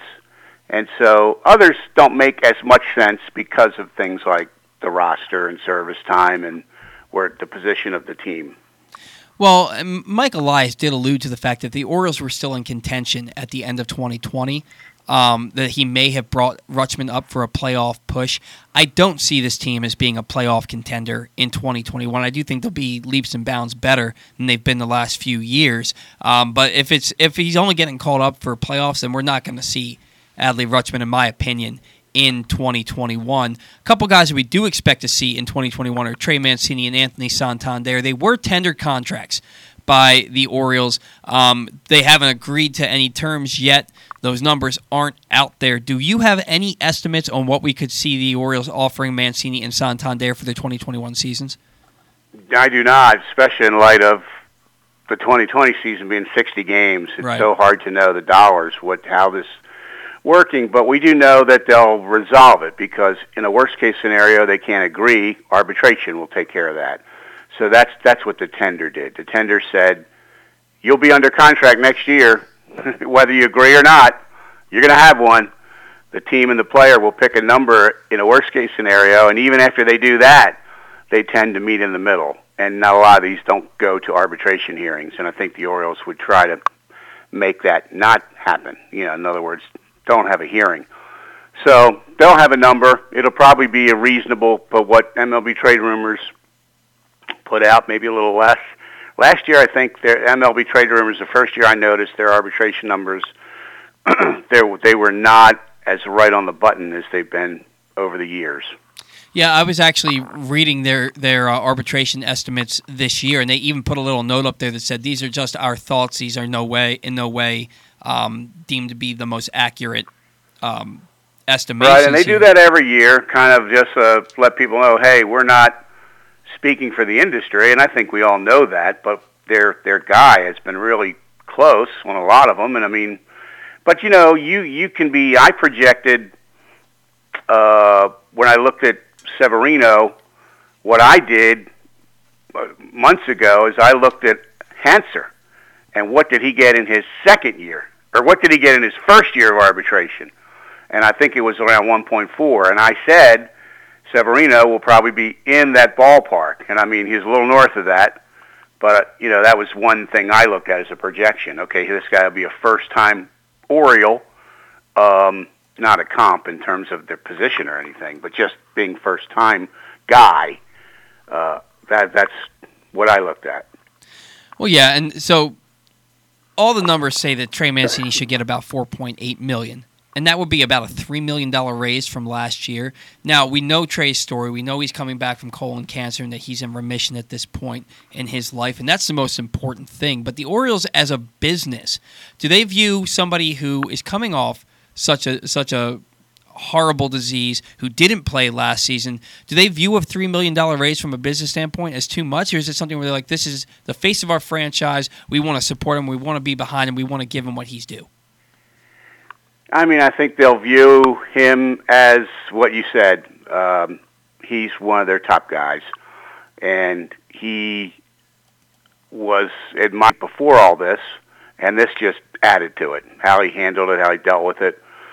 So what we don't know, and it's kind of harsh to say, is how his body will hold up over 6 months of baseball after what he's been through. And no one knows that answer, but he's young and he's strong and he's in the prime of his life and baseball career. And so I think thinking he's going to come back and be that guy is reasonable to think. But until we see it, we won't see it. And so, but I think in terms of how highly regarded he is with the Orioles, I think it's very highly. Well, yeah, I agree with you. I think they'll do right by Trey, and I think that Trey certainly deserves it, just based on the person he is, how he's handled himself, and what he's done for this Orioles franchise. So, Steve, before we let you go, we do have one last question for you, and that is Joe Trezza on MLB.com put out his top 5 Orioles seasons by position player. He had Cal Ripken's 1991 MVP season ranked number 1. In your lifetime of watching the Orioles, what is the best season you have ever seen other than Cal's 91 season? Oh, my gosh, that's a good question. I mean, I was born but so young, but it's hard to top Frank Robinson. Right. Winning the Triple Crown and then going on to sweep the Dodgers and transforming the team beyond the stats to me, he was the most influential player in Oriole history. It was only 6 years, but they were in the World Series 4 times. Right. They've been in the World Series 2 times without Frank Robinson, 4 times with him, 66% of his seasons. So he truly was that final piece that all teams hope they're in a position one day, if we acquire one more guy that might put us over the top. That truly played out with Frank Robinson in Baltimore, and that to me, I'd have a hard time saying anything but his 66 season. But there have been great seasons. So I mean, Zack Britton's season, to me, he didn't hit any home runs, but it wasn't his job. What he did in 2016, that might be the best season by a relief pitcher in the history of the sport. Absolutely. So how would you say too many seasons are better than that? And he that's the only job he had, right? Relief pitcher. Yeah, but he absolutely. did it to an unbelievable level. So those were fun to watch. To me, Frank's season, I would still put first because, again, it's a triple crown. That's very rare in baseball. And the numbers don't look as impressive in context of the game with more offense, and the steroid era and all that. But that was a big number he put up in 66. And then, like I said, 66 through 71, they played in 4 World Series. Brooks Robinson is my favorite Oriole. He'll always be number 1 for me because Brooks Robinson, for crying out loud. Oh, yeah. And so, but you could say, and Brooks would probably say, that Frank's impact was greater than any because of what they did in that time. That was, wouldn't that be fun? 4 World Series in 6 years. That could be fun. I've never seen one, so that would definitely be fun. And Joe Torres does have Frank Robinson's 1966 season ranked number 2 all time for the Orioles, and I think that we can all agree that Robinson's 1966 campaign is the most important season in Orioles franchise history. So, and you and Stan the fan are on the same page. His favorite season was, or best season he saw was Frank's as well. So, Steve, thank you so much for joining the program. Hopefully we'll talk to you again soon. All right, guys. Enjoyed it. See you. Bye. Have a great weekend.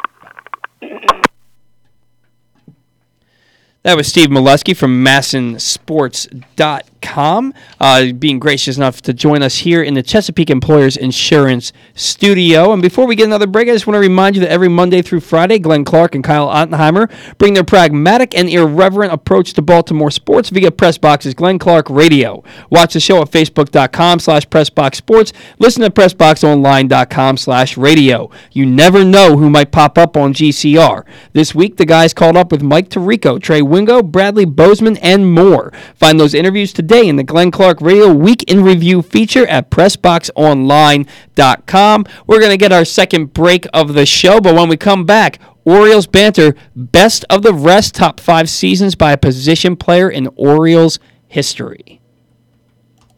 Glory Days Grill fall-winter seasonal menu is now available for dine-in, dine-out, on the patio, or to go. It's a new season, so enjoy new flavors. Try their new shrimp appetizers, homemade meatloaf, impossible cheesesteaks, and more. They're open from 11 a.m. to 9 p.m. every day. Visit GloryDaysGrill.com for a location near you. From the Glory Days Grill family, stay healthy and positive during this challenging time in our community. For more than 100 years, Chesapeake Employers Insurance has been helping Maryland businesses keep their workers safe.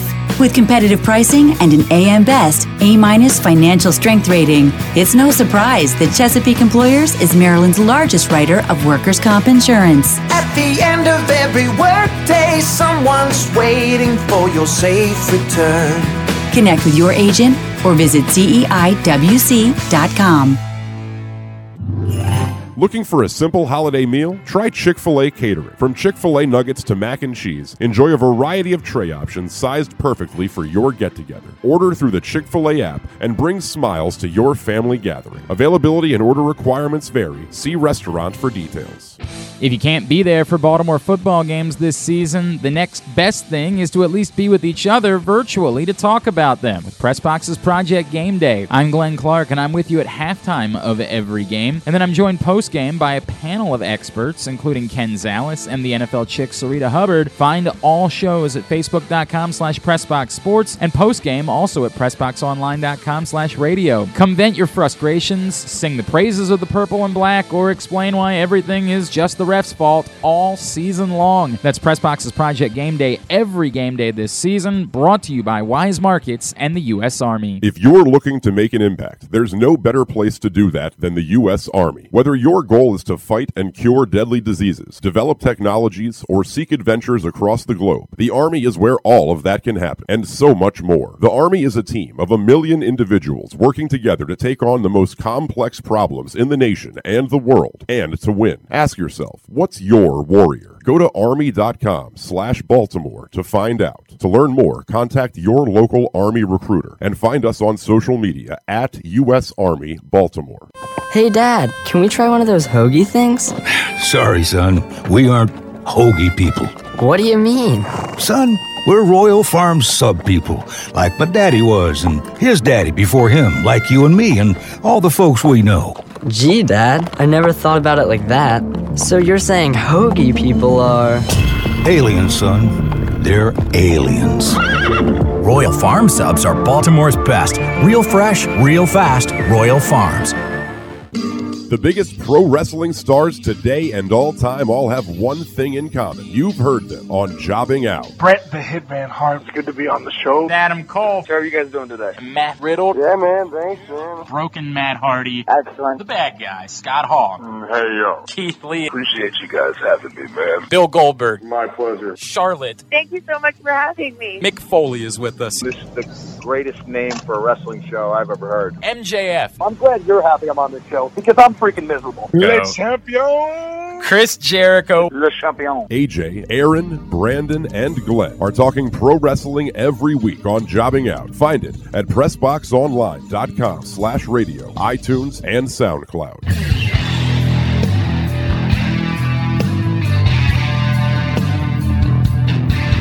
Welcome back to the Bat Around. Been a bit of a bumpy road today. What with me forgetting my cell phone and not realizing until it was too late to turn back and get it, and then with the internet issues here. But we're rolling along here. This is going to be one of my favorite segments, and this is actually going to start a series for us. So right now, we are going to do... So Joe Trezza put out an article on MLB.com, and it was the top 5 seasons by a position player in Orioles history.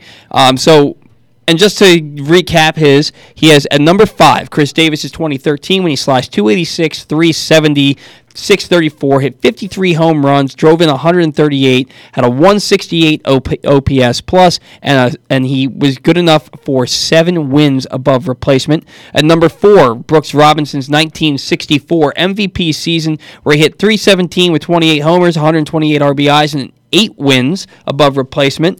Number 3, Cal Ripken's 1983 MVP season when he hit 318 with 121 runs scored, 47 doubles, 27 homers, 102 RBIs, and an 8 WAR. Number 2, Frank Robinson's 1966 Triple Crown MVP season where he slashed 316, 410, 637, hit 49 homers and 122 RBIs. That 49 homers ranked first in the franchise for 30 years until Brady Anderson hit 50 in 1996. And then, of course, at number 1, Cal Ripken's 1991 MVP season, 323, 374, 566, 210 hits, 34 homers, and 114 RBIs with a 940 OPS. Cal registered 11.5 WAR, which isn't just the highest single-season WAR in the franchise's history, it's the highest single-season WAR in the history of Major League Baseball by a shortstop. The highest WAR in the history of the game at shortstop belongs to Cal Ripken. For all those people out there who say Derek Jeter was a better player than Cal, no. Now we have some honorable mentions. Jim Gentile, 1961, hit 46 homers, 141 RBIs. Boog Powell finished second in 1969 for the MVP and won it in 1970. Eddie Murray in 83 hit 306 with 33 homers. Finished second to Cal in the MVP voting. We mentioned Brady Anderson when he hit 50 homers in 96 and stole 21 bases. Brian Roberts in 2005 when he had 70 extra base hits, 27 steals, and a 7 WAR. And Manny Machado in 2015, coming off that knee surgery, had 35 homers and 20 stolen bases while also playing Gold Glove defense. Man, I miss Manny. So those were the honorable mentions by Joe Trezza. So Zach and I decided that we're going to do our best of the rest for Orioles Banter today. And this is going to start a series for us on Orioles Banter. So next week's edition, we're going to do the best 5 seasons by an Orioles starting pitcher. Then we're going to do the following week the best 5 seasons by a relief pitcher. And then after that, we're going to do the best 5 seasons overall by, I think we have more in there than just those 3, but the best 5 seasons overall for the team. But with all that in mind, I have my best of the rest list. Now, these are seasons that I have seen personally. So I'm excluding Cal Ripken in 1984 when he registered a 10 WAR, hit 304 with 27 homers and 86 RBIs. Good enough for 10 wins above replacement that year. Great season from Cal, and his Rookie of the Year campaign when I think his WAR was around 8, something like that. So at number 5 for me is Eric Davis in 1998. A year removed from colon cancer, Davis slashed .327, .388, .582 while hitting 28 home runs and driving in 89. These are his highest totals in both categories since 1989. His .327 batting average was the highest of his career and 5th highest in Orioles history. And he also set career highs in hits with 145 and doubles with 29. Eric Davis, 1998, especially when you consider that he had colon cancer in 1997. Big year from Eric Davis in that season. At number 4, Rafael Palmeiro, 1996. The Orioles in that year set a then Major League record with 257 home runs. And yeah, Brady hit 50, but right at the forefront of that was Palmeiro, who slashed .289, .381, .546. He hit 39 home runs, drove in 142, had 181 hits, 110 runs scored, and 40 doubles. Orioles made it to the ALCS that year. They also made it in 97, and that was thanks in part to that magical season by Rafael Palmeiro. At number 3, Rafael Palmeiro, 1998. The Orioles faced a number of injuries in 98. They finished that season. Their team was loaded, but they finished the season 78 and 84. The first in what would become 14 straight losing seasons, but it was not for a lack of effort from Rafael. After compiling 39, 39, and 38 home runs the previous 3 seasons, Palmeiro finally got over the 40-homer threshold for the first time, mashing 43 home runs while slashing .296, .379, .565, and also driving in 121 runs. He had a 6.3 WAR, which was the second highest of his entire career, trailing only the 6.9 WAR he had in 1993 with Texas. Number 2 for me, Nick Markakis, 2008. Markakis was coming off a season in 2007 where he batted .300, hit 23 homers, and drove in 112 runs. So it's hard to top that, especially when you're just going into your 3rd season. But 2008, he didn't match the home runs, didn't match the RBIs, but that's because, man, he was so much better of a player. He slashed .306, .406, .491 in 2008, still managed to hit 20 homers and drive in 87. He set career highs with 48 doubles and 106 runs. He also, 106 runs scored, while also walking 99 times. He walked 38 more times in 2008 than he did in 2007, which you can kind of attribute to the homer numbers and RBI numbers being down. None of those numbers are the most impressive, though. Nick had a 7.4 WAR in 2008. That was the top WAR in the American League in 2008. The top WAR. It wasn't 3rd, 4th, 5th. He had the most wins above replacement in the American League of any player in 2008. Still didn't make the All-Star team. That was George Sherrill. Didn't make the All-Star team in 2010 when Ty Wigginton went. The guy who hit .239 that year should have been Nick Markakis. Nick Markakis is a one-time All-Star, and it came in 2019 with the Braves. he should have been at least a 3 or 4-time All-Star with the Baltimore Orioles, especially when he was the best player on a bad baseball team. He should have been their representative so many times. But his 7-point WAR season in 2008 is the number 2 season for me all time for the Orioles. Best of the rest.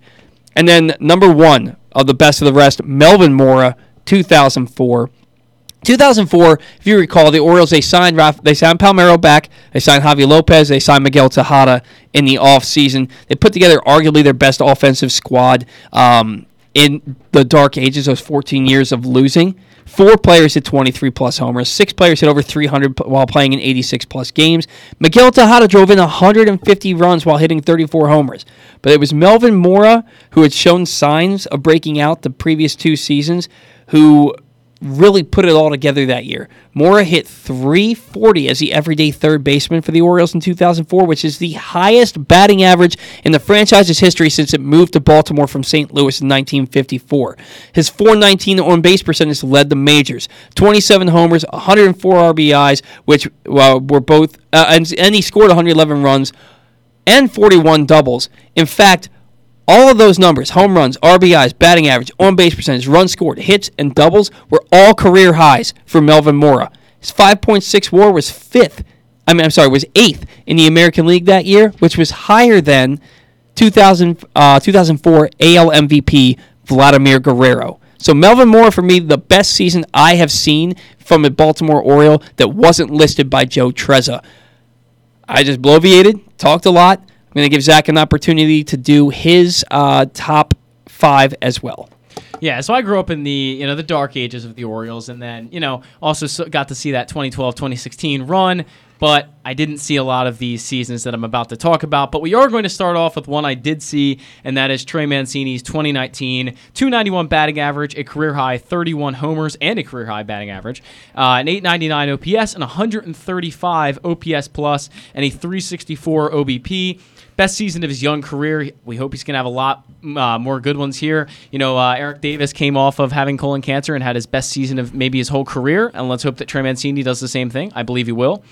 Going on to my number 4, we're going to talk about Chris Hoiles in 1993. That's a good one. A 310 batting average, 29 homers, and 1,001 OPS, and 162 OPS plus, and a 416 on-base percentage. And just to give you a little bit of background on the stat, OPS plus, 100 is the league average for OPS plus. So to have a 162 OPS plus is about one of the better numbers you could have in that category.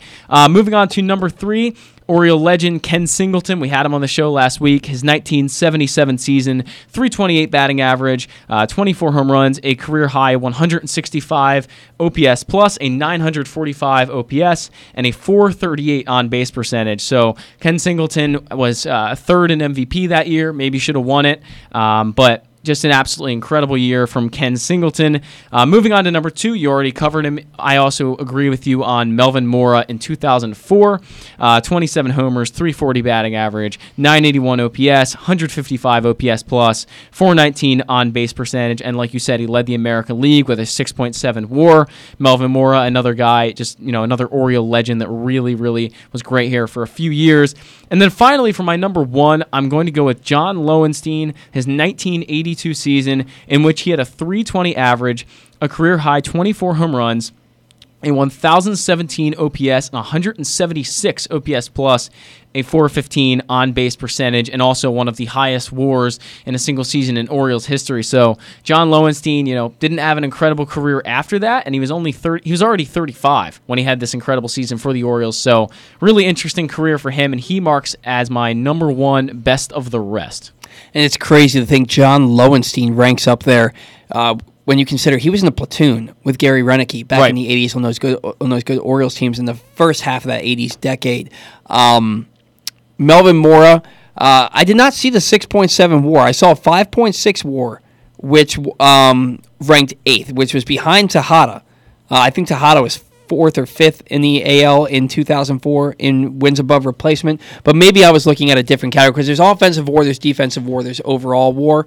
Also, a lot of the publications grade WAR differently. Like Fangraphs has a different WAR than Baseball Reference, so it's a little bit. It's not always a perfect science for sure. Yeah, it's none of this is a perfect science, and I honestly have no idea where they come up with these calculations and these equations to figure out all this stuff. Some guys that we left out. Not Brian Roberts. Joe Trezza mentioned his 2005 season. Roberto Alomar in '96. He hit 20 homers, stole over 20 bags, hit 328. Roberto Alomar in '97. He was hitting over 400 into August. He ended up hitting 333 that year. That was a hell of a year for him. Brady Anderson's 50-homer season. Mike Devereaux had a season where he hit 24 homers, drove in over 100. I think he hit close to 290 that year. There's been a lot of really... Chris Davis's 2015, when he hit 47 homers, drove in 118. Mark Trumbo led the majors in home runs. Nelson Cruz. The Orioles had four straight seasons where they had the major league leader in home runs from 2013 through 2016. So, a lot of good seasons. Eddie Murray. We didn't mention Eddie Murray. Not one of his seasons made Joe Trezza's top 5 list, though his '83 campaign made it into his honorable mentions. Neither one of us had Eddie Murray, and Eddie Murray was always one of those guys who you knew he was going to show up. He was a switch hitter, one of the deadliest switch hitters in the history of the game. Had a number of good seasons, but he was steady Eddie. He wasn't remarkable Eddie. He was steady Eddie. He was that guy who showed up. You knew he was going to hit 280 to 300 with 25 to 30 home runs every year, but he never had one of those freak seasons where his OPS was 1100 and his OPS plus was like 165. He never had one of those years, but did finish second to Cal in 1983 in the MVP voting. Man, I go back to Cal, and he has 2 seasons on that top 5 list for Joe Trezza, and it's just, you look at what Cal did the first 10 years of his career, that dude was one of the top players in the game. He's, in my opinion, the best shortstop in the game. I don't understand how people can look at Cal Ripken's career and say, well, without the streak, he's not a Hall of Famer. You're out of your mind. Well, I mean, I think part of their argument there is that he played so many games that he was able to accumulate these stats, but it really is the talent that made that happen. It wasn't the amount of games played, but Cal Ripken is easily and by far the greatest shortstop of all time to play this game. You can look at Derek Jeter and say, okay, sure, he was a great playoff player. He's always very clutch. He's Mr. November. There are a lot of great things that Derek Jeter did. And I don't want to say that he wasn't, one of the best shortstops of all time, but this is a guy whose defensive metrics round out as some of the worst of all time for anyone to ever play shortstop. I really wouldn't put him in that conversation, but early on, Alex Rodriguez as a shortstop definitely has to be in that conversation. Ernie Banks definitely in that conversation. So Cal Ripken, I still think, rises above everyone. He was incredible, like you said. Yeah, Cal he had a 10-win season in '84 and 11.5-win season in '91. Cal, in my opinion, and look, I get it. I'm an Orioles fan, so I'm going to be biased, but if you would just look at the raw numbers, if somebody took their faces and their names away and you put the numbers side by side, you'd choose Cal. You would choose Cal over Derek Jeter. And look, this isn't to say that Derek Jeter isn't a good baseball player. Derek Jeter was a good baseball player. He's in the Hall of Fame for a reason. But just because he was the captain and he won 5 or 6 World Series, that doesn't mean that he's the greatest shortstop of all time. Very good. But I've said this before. If he doesn't play in New York, he's Paul Molitor. He's Paul Molitor. Yep. He is a Hall of Famer, but nobody talks about him. He doesn't go down as one of the greatest as the greatest at his position. Now, we got to move on. We have Maria Torres from the LA Times, who covers the Angels, joining us here in just a few minutes. But before that, Zach's going to tell us about the Press Box Print Edition. All right, the latest edition of Press Box is available now. On the cover, we celebrate the 20th anniversary of the Ravens' Super Bowl 35 championship run with Ray Lewis, Brian Billick, Trent Dilfer, Jonathan Ogden, and much more, helping to explain how the magical season happened. Also inside, Todd Karpovich profiles Ryan Mountcastle and the role he can play as a cornerstone for the Orioles rebuild. Press Box is available for free at over 500 area locations, including 60 Royal Farm stores, and you can always find the entire edition as well as the best daily coverage of the Orioles, Ravens, and Terps at PressBoxOnline.com. Thank you, Zach. You always do such a nice job. I appreciate it. On the line with us now from the LA Times, she's a beat writer for the Los Angeles Angels. We have Maria Torres. Maria, how are you this morning? I'm doing well. How are you? We're doing well. Thank you for joining our program. Now, of course, we have you on today because the Orioles and the Angels just completed a trade on Wednesday night, sending Jose Iglesias to the Angels to fill the void left by Andrelton Simmons in exchange for Gene Pinto and Garrett Stallings. Was Iglesias somebody the Angels had on their radar in the past, and was he the top choice for them to replace Andrelton Simmons if they could work out a deal? That's a great question. It's kind of hard to answer at the moment just because the Angels have a new general manager in place. So, right. Whether or not the previous regime has him in mind, I'm not completely sure. But I think he became very attractive for a multitude of reasons. I think mostly being the cost of his contract, which the Orioles picked up at the beginning of the month, his option for next year, $3.5 million. He's definitely a lot less expensive than Andrelton Simmons would have been had they, tried to re-sign him in free agency. And it also, he also obviously has a ton of skills. I mean, you guys know from watching him, he's a talented defender, and his bat is also starting to come up a little bit. They're encouraged by some of the trends that he demonstrated at the plate. So, as far as whether or not he can replace the actual level of productivity of Simmons, obviously that remains to be seen. But he's a very good defender, and he'll make that infield a lot better. Hey, Maria, how you doing? It's Zack Goodman. So we were just talking about, obviously, the contracts the Angels are looking to give out, but they do have Rendon and Trout making around $700 million on their books already. So are they looking for cheaper options right now and kind of budgeting their money a little bit when even better options could have really been out there for them to get? Yeah, that's a great question, and obviously, given the situation in the sport, because of the pandemic, it's going to be a little bit tougher for them to, I guess, get the financials in place. But I do think that they're willing to spend the money if the right candidate comes up. The Angels owner, Artie Moreno, said at the introductory press conference of the new general manager, Perry Managian, he said that the Angels' payroll isn't going down for 2021, which is a good sign because he was already on the hook for a franchise high payroll going into 2020.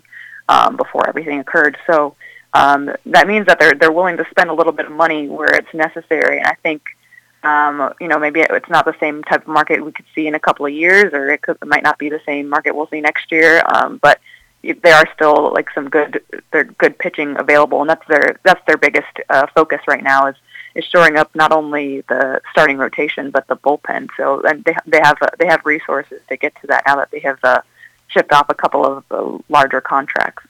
Although, of course, like you mentioned, they still have Trout and Rendon locked up for a lot of money and taking up a lot of the budget, and they also have one more year left of Albert Pujols' contract, which is a significant chunk as well.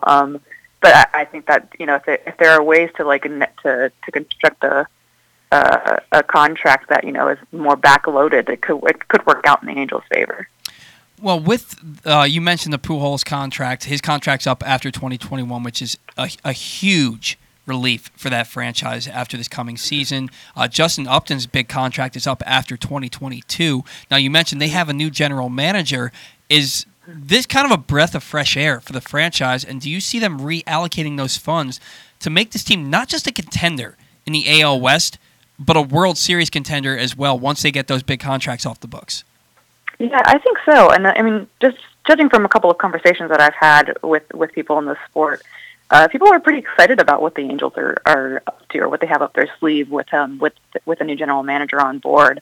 It does seem like a breath of fresh air. Obviously, it's disappointing from the standpoint of how many years they have gone without going to the playoffs with Mike Trout at the helm of the players on the field. But at the same time, he's come well into his own now. He's a trusted veteran leader with to match it now, and I mean that more in terms of the clubhouse presence. Whereas before he was a little bit more reluctant to take that role, he's become that leader that everyone expects Mike Trout to be, and he has all the supporting pieces around him. One more year of Albert Pujols, who's for all his faults, he's still Albert Pujols. He's still the former MVP who can still strike some fear into opposing pitchers, and he's also been a tremendously stabilizing presence of that clubhouse. So I think with all the swirling differences that could come together there, and a team in 2021, you could see a lot of changes. Maria, we're losing you a little bit. You keep breaking up. Is this better? Yeah, I can hear you now. Are you there? Yeah, I'm here.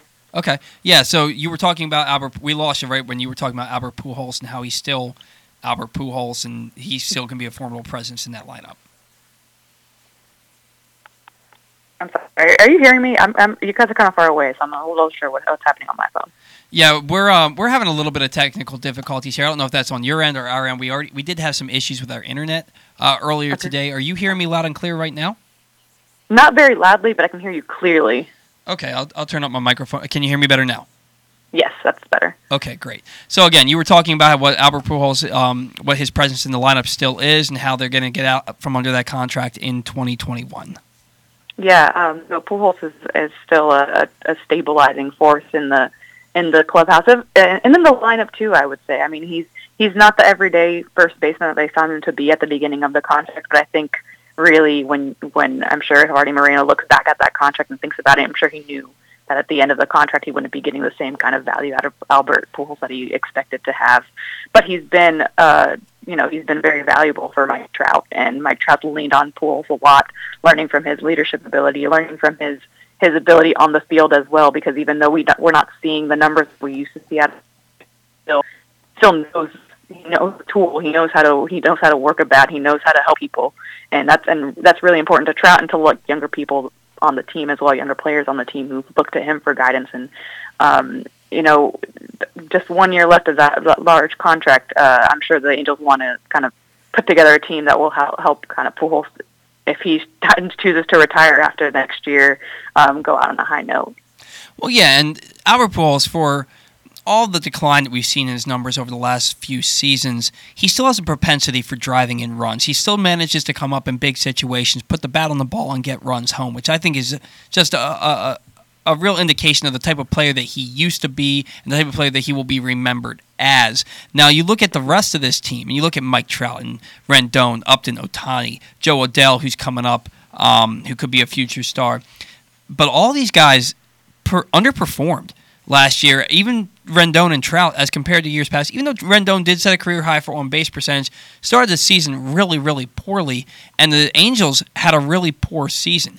Was that more a result of a truncated season, and do the Angels expect those players to get back to their career norms and put them back in contention in 2021 for the AL West crown? Yeah, I do think that it was a result of the truncated season, and you heard the Angels talking about it a lot in their press conferences during the year. One of the things manager Joe Madden would say is it was that start and stop schedule didn't help anybody find a groove. You obviously, as you guys are well aware, you had spring training for the 4 or 5 weeks, however long it was before it was cut short. Then the players were gone home for 3 months.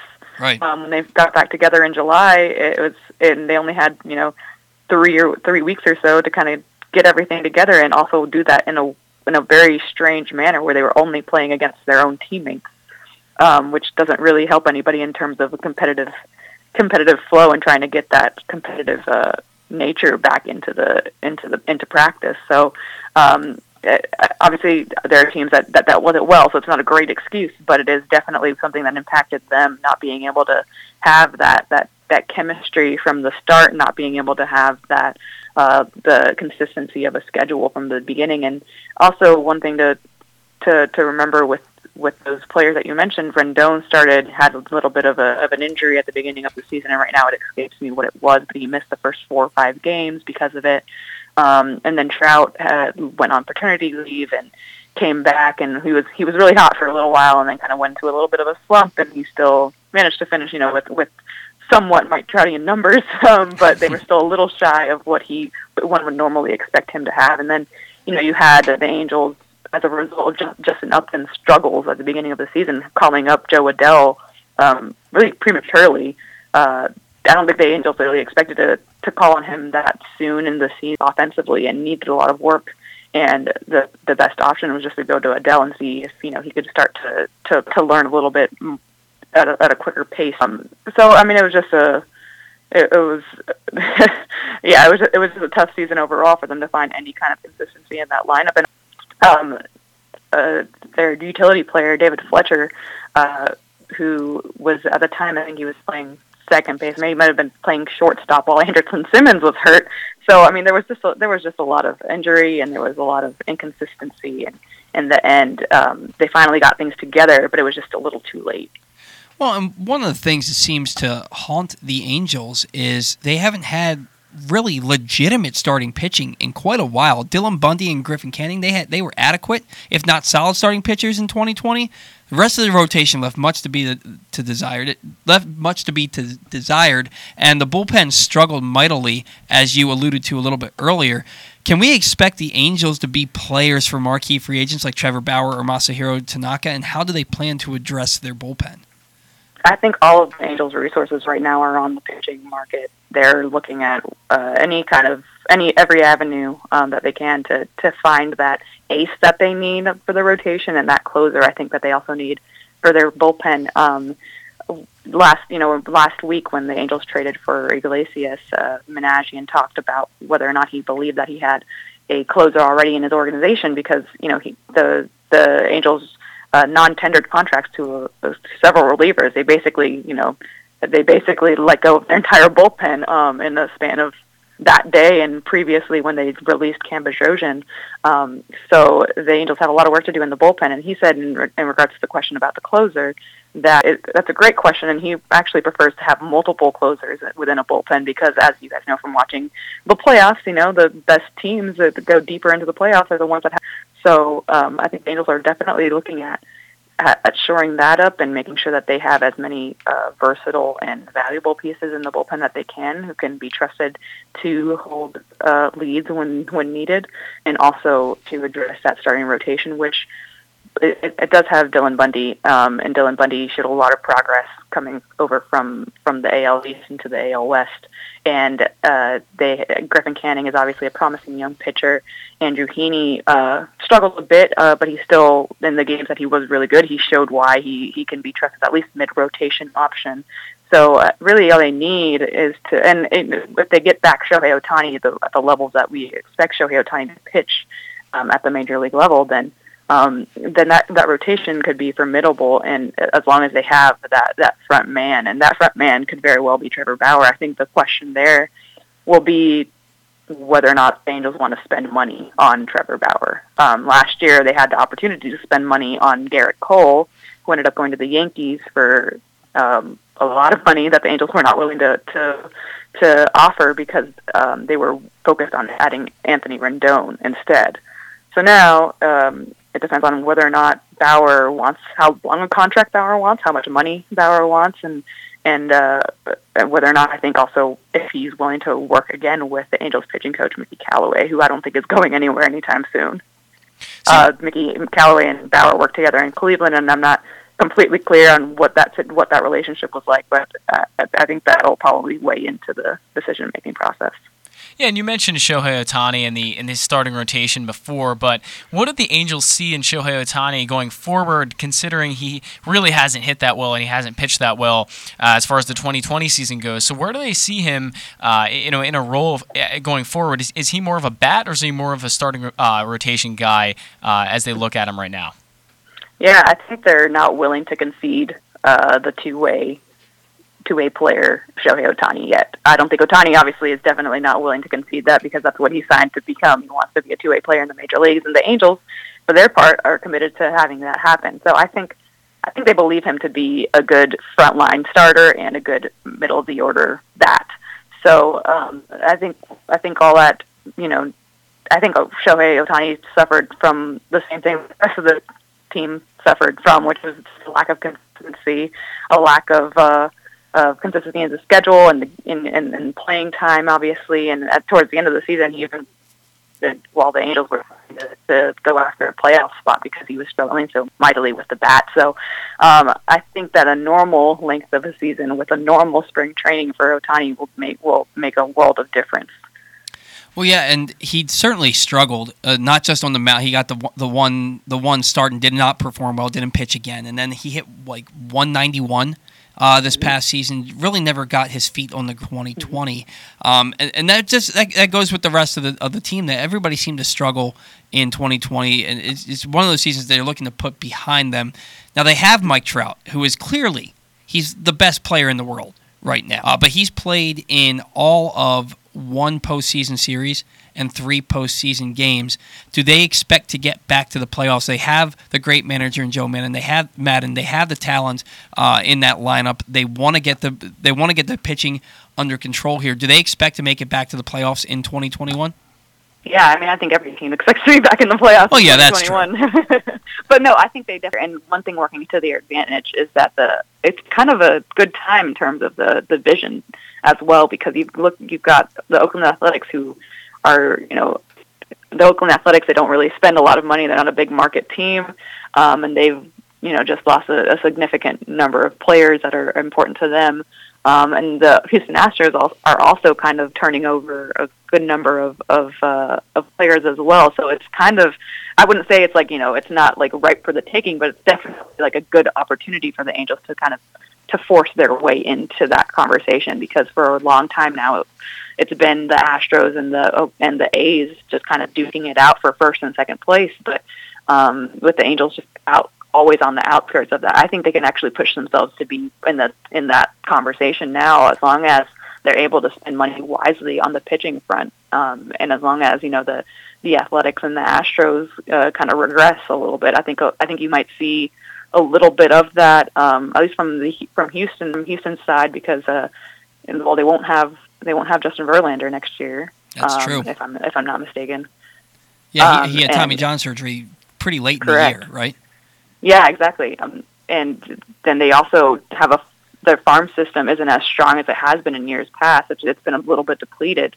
So now is a good time for the Angels to really make their stand and push in to that conversation. Oh yeah, they certainly have the talent on their team to be better than they finish, to be better than 4th place in the division.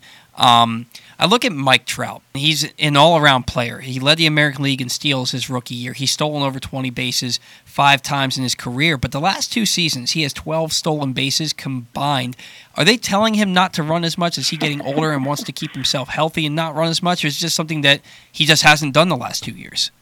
I think it's something that he hasn't done. I don't think it's a matter of keeping him healthy. I think part of it's probably philosophical.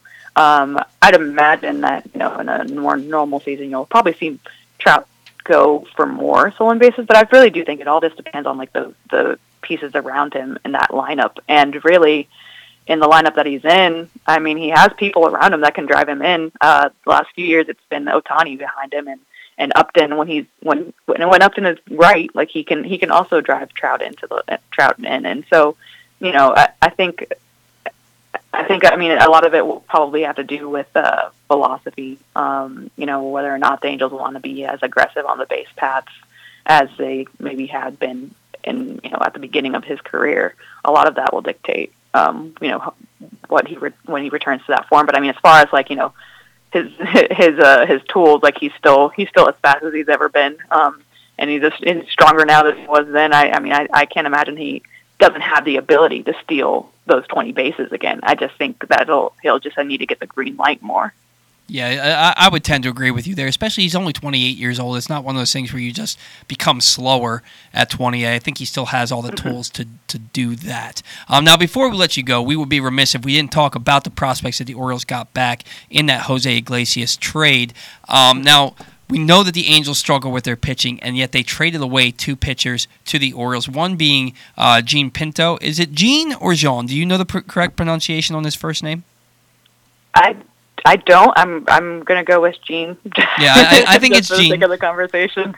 So Gene Pinto and Garrett Stallings. Gene Pinto, 19 years old, pitched in the Dominican Summer League, struck out 19 batters in 12 innings.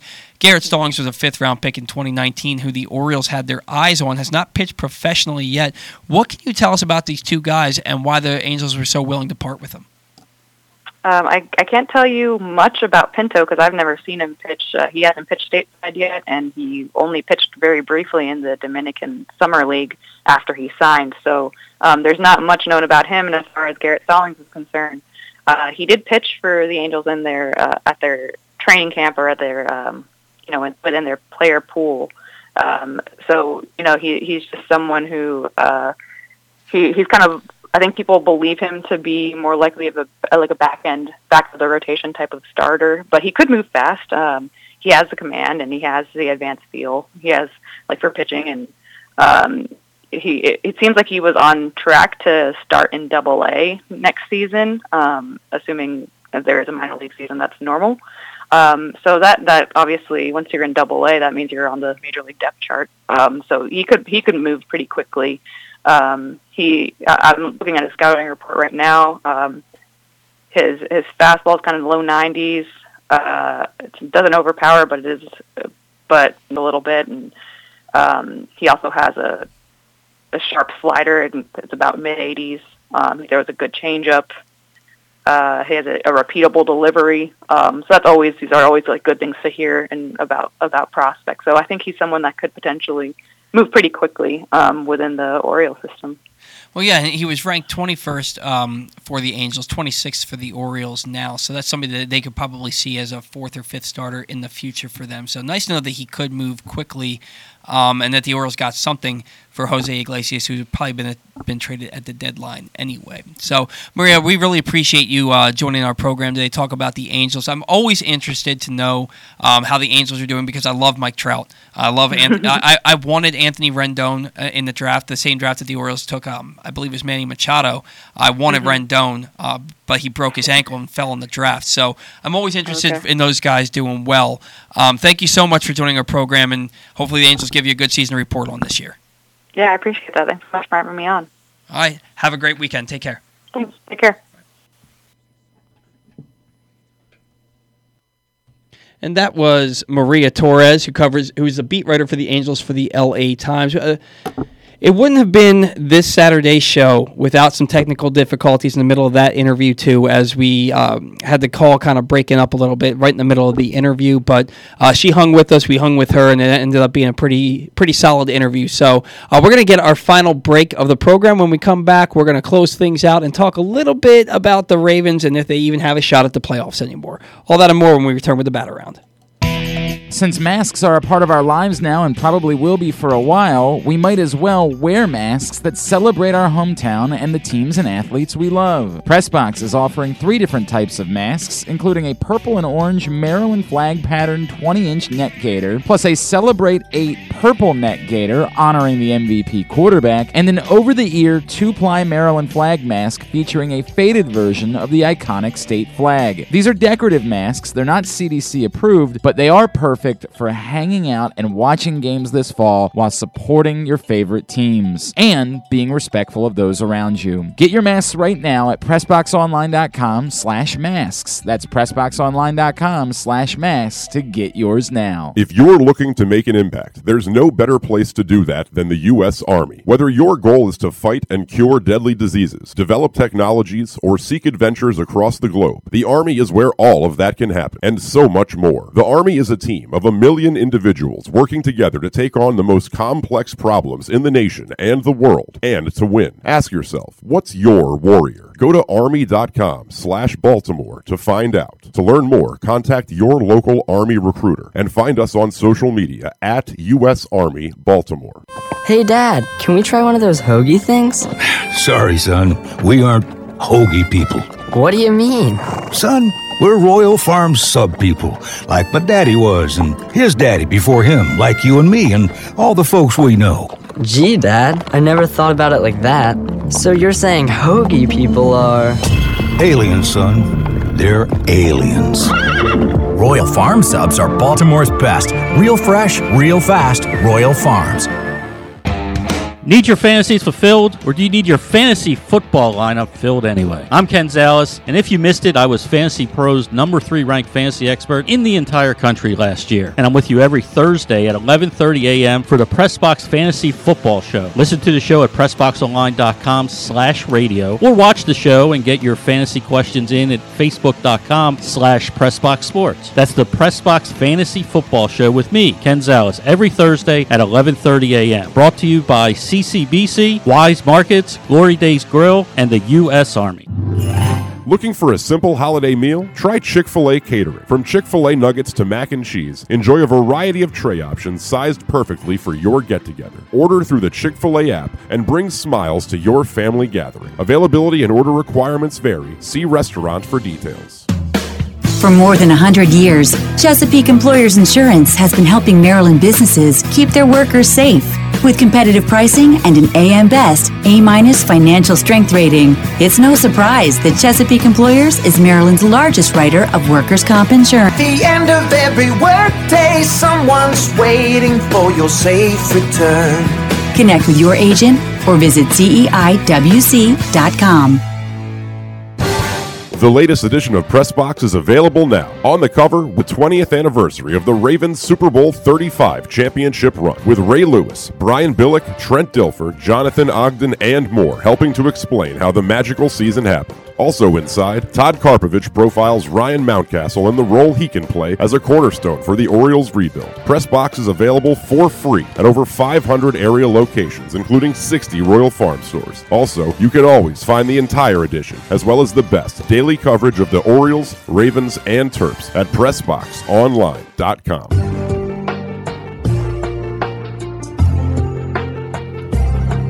All right, welcome back to the Bat Around. We're here to close things out for you here on a Saturday morning in December 5th to be exact.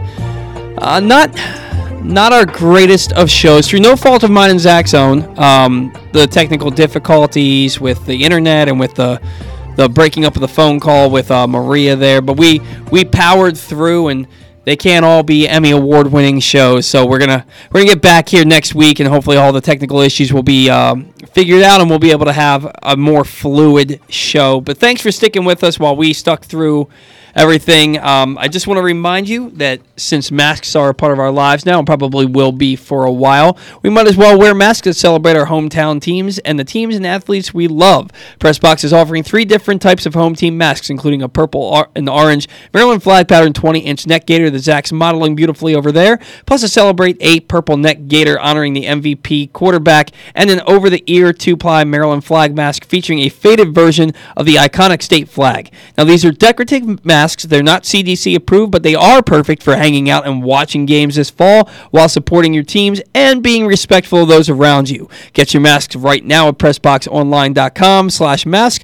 That's PressBoxOnline.com/masks to get yours now. Zach, you can take the mask off because I just remembered that can't see me. Your screen has been frozen since the first half of the show because of these technical difficulties. So Zach was wearing the mask as he does every week. It looked great on him. Just in case the video came back. Just in case, and it matches his Ravens hoodie. So he modeled it beautifully here in the Chesapeake Employers Insurance Studio. Also, if you can't be there for Baltimore football games this season, the next best thing is to at least be with each other virtually to talk about them with PressBox's Project Game Day. Glenn Clark is with you at halftime of every game, and he's joined post-game by a panel of experts, which will include Ken Zales and the NFL chick Sarita Hubbard. Find all shows at facebook.com/PressBoxSports and postgame at PressBoxOnline.com/radio. Come vent your frustrations, sing the praises of the purple and black, or explain why everything is the ref's fault all season long. Glenn and Rita will be with you for Tuesday night's Baltimore-Dallas battle. That's PressBox's Project Game Day every game day this season, brought to you by Wise Markets and the U.S. Army. Zach, the Ravens played a game on Wednesday. They were supposed to be played on Tuesday. They were supposed to be played on Sunday. They were supposed to be played on Thursday.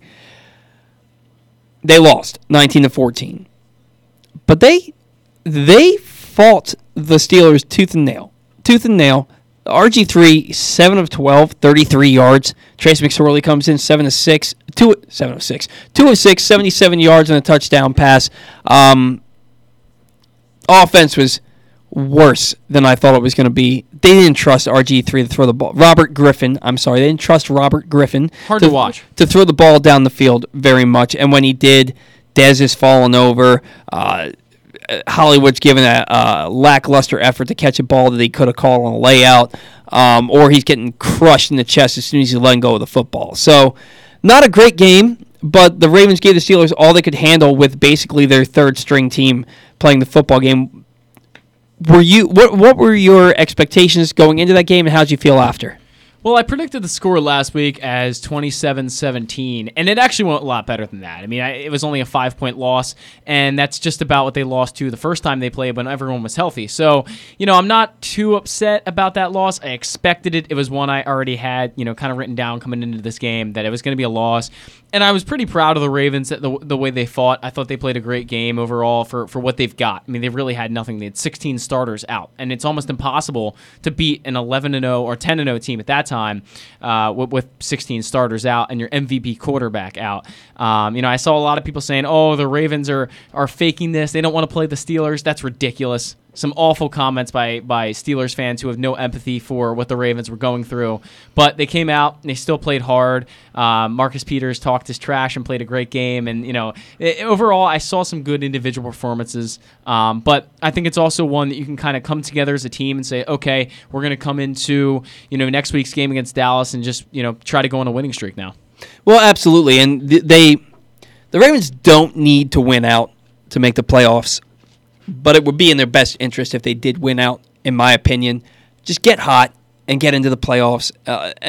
Look, they aren't going to be able to rest their starters at any point the rest of the year, which is probably a good thing. But it's also, they just rested their starters because most of their starters did not play for 2 weeks. So Lamar is due back at practice tomorrow when he comes off the COVID list, and he's going to have the walkthrough on Monday. I expect him to start on Tuesday. I expect to see a lot of Ingram, a lot of Dobbins.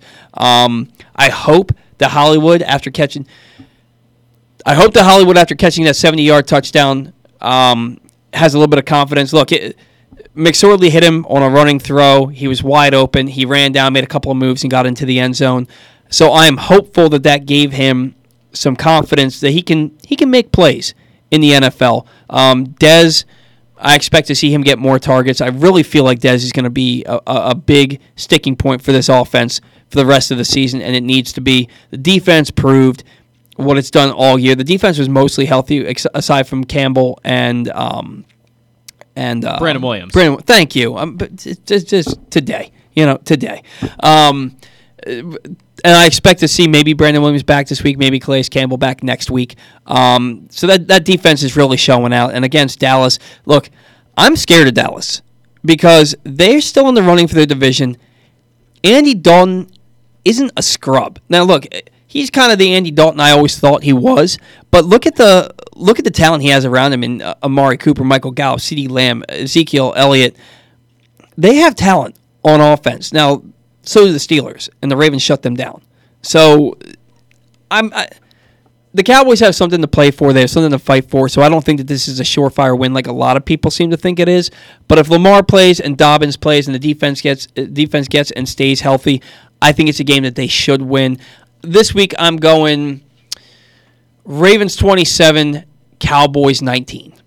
Yeah, I think the Ravens peaked at the wrong time in the 2019 season, and let's just hope they peak at the right time this year, which would be, these last 5 games. They can go on a run.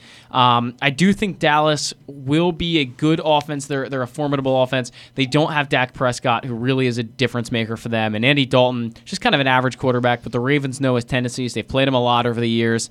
I think the Cowboys are going to try to run it down their throats to Zeke. He's got a lot of power. He can break tackles, and without Campbell, without Williams, if none of them play, it might be a little bit of a struggle to stop the run. I do trust the secondary to stop Andy Dalton's passing game, though. So I do think the Ravens will win this game. I think the defense will keep them in this game inevitably. I think the Ravens aren't going to score that many points, and that's because they just don't have all the offensive starters still. The offensive line is still a little bit injured. I'm just going to go 20-7 Ravens. 20-7 Ravens. Wow, you're not giving that Cowboys offense much credit. I'm not. For scoring any points. I think they're going to score more just because Lamar's back, and I think he knows what has to be done to get this season get where they want to go this season. But it's hard to have confidence with this team. I think that they have the talent. I know they have the talent and the ability to win out and go on a serious run here. But they've lost 4 or 5 games, and you can't. But then in 2000, they lost 3 of 5 games in which they didn't score a touchdown in any of those 5 games. And then in 2012, they were 9-2. A lot of people forget they were 9-2, and then they lost 4 or 5 to end the season. So maybe this bodes well for the Ravens. Maybe get into another Super Bowl. Too early to talk about that. We got to get out of here. But when we talk to you next week, hopefully we're going to have some less technical difficulties. Until then, everybody have a great week. We'll talk to you next time.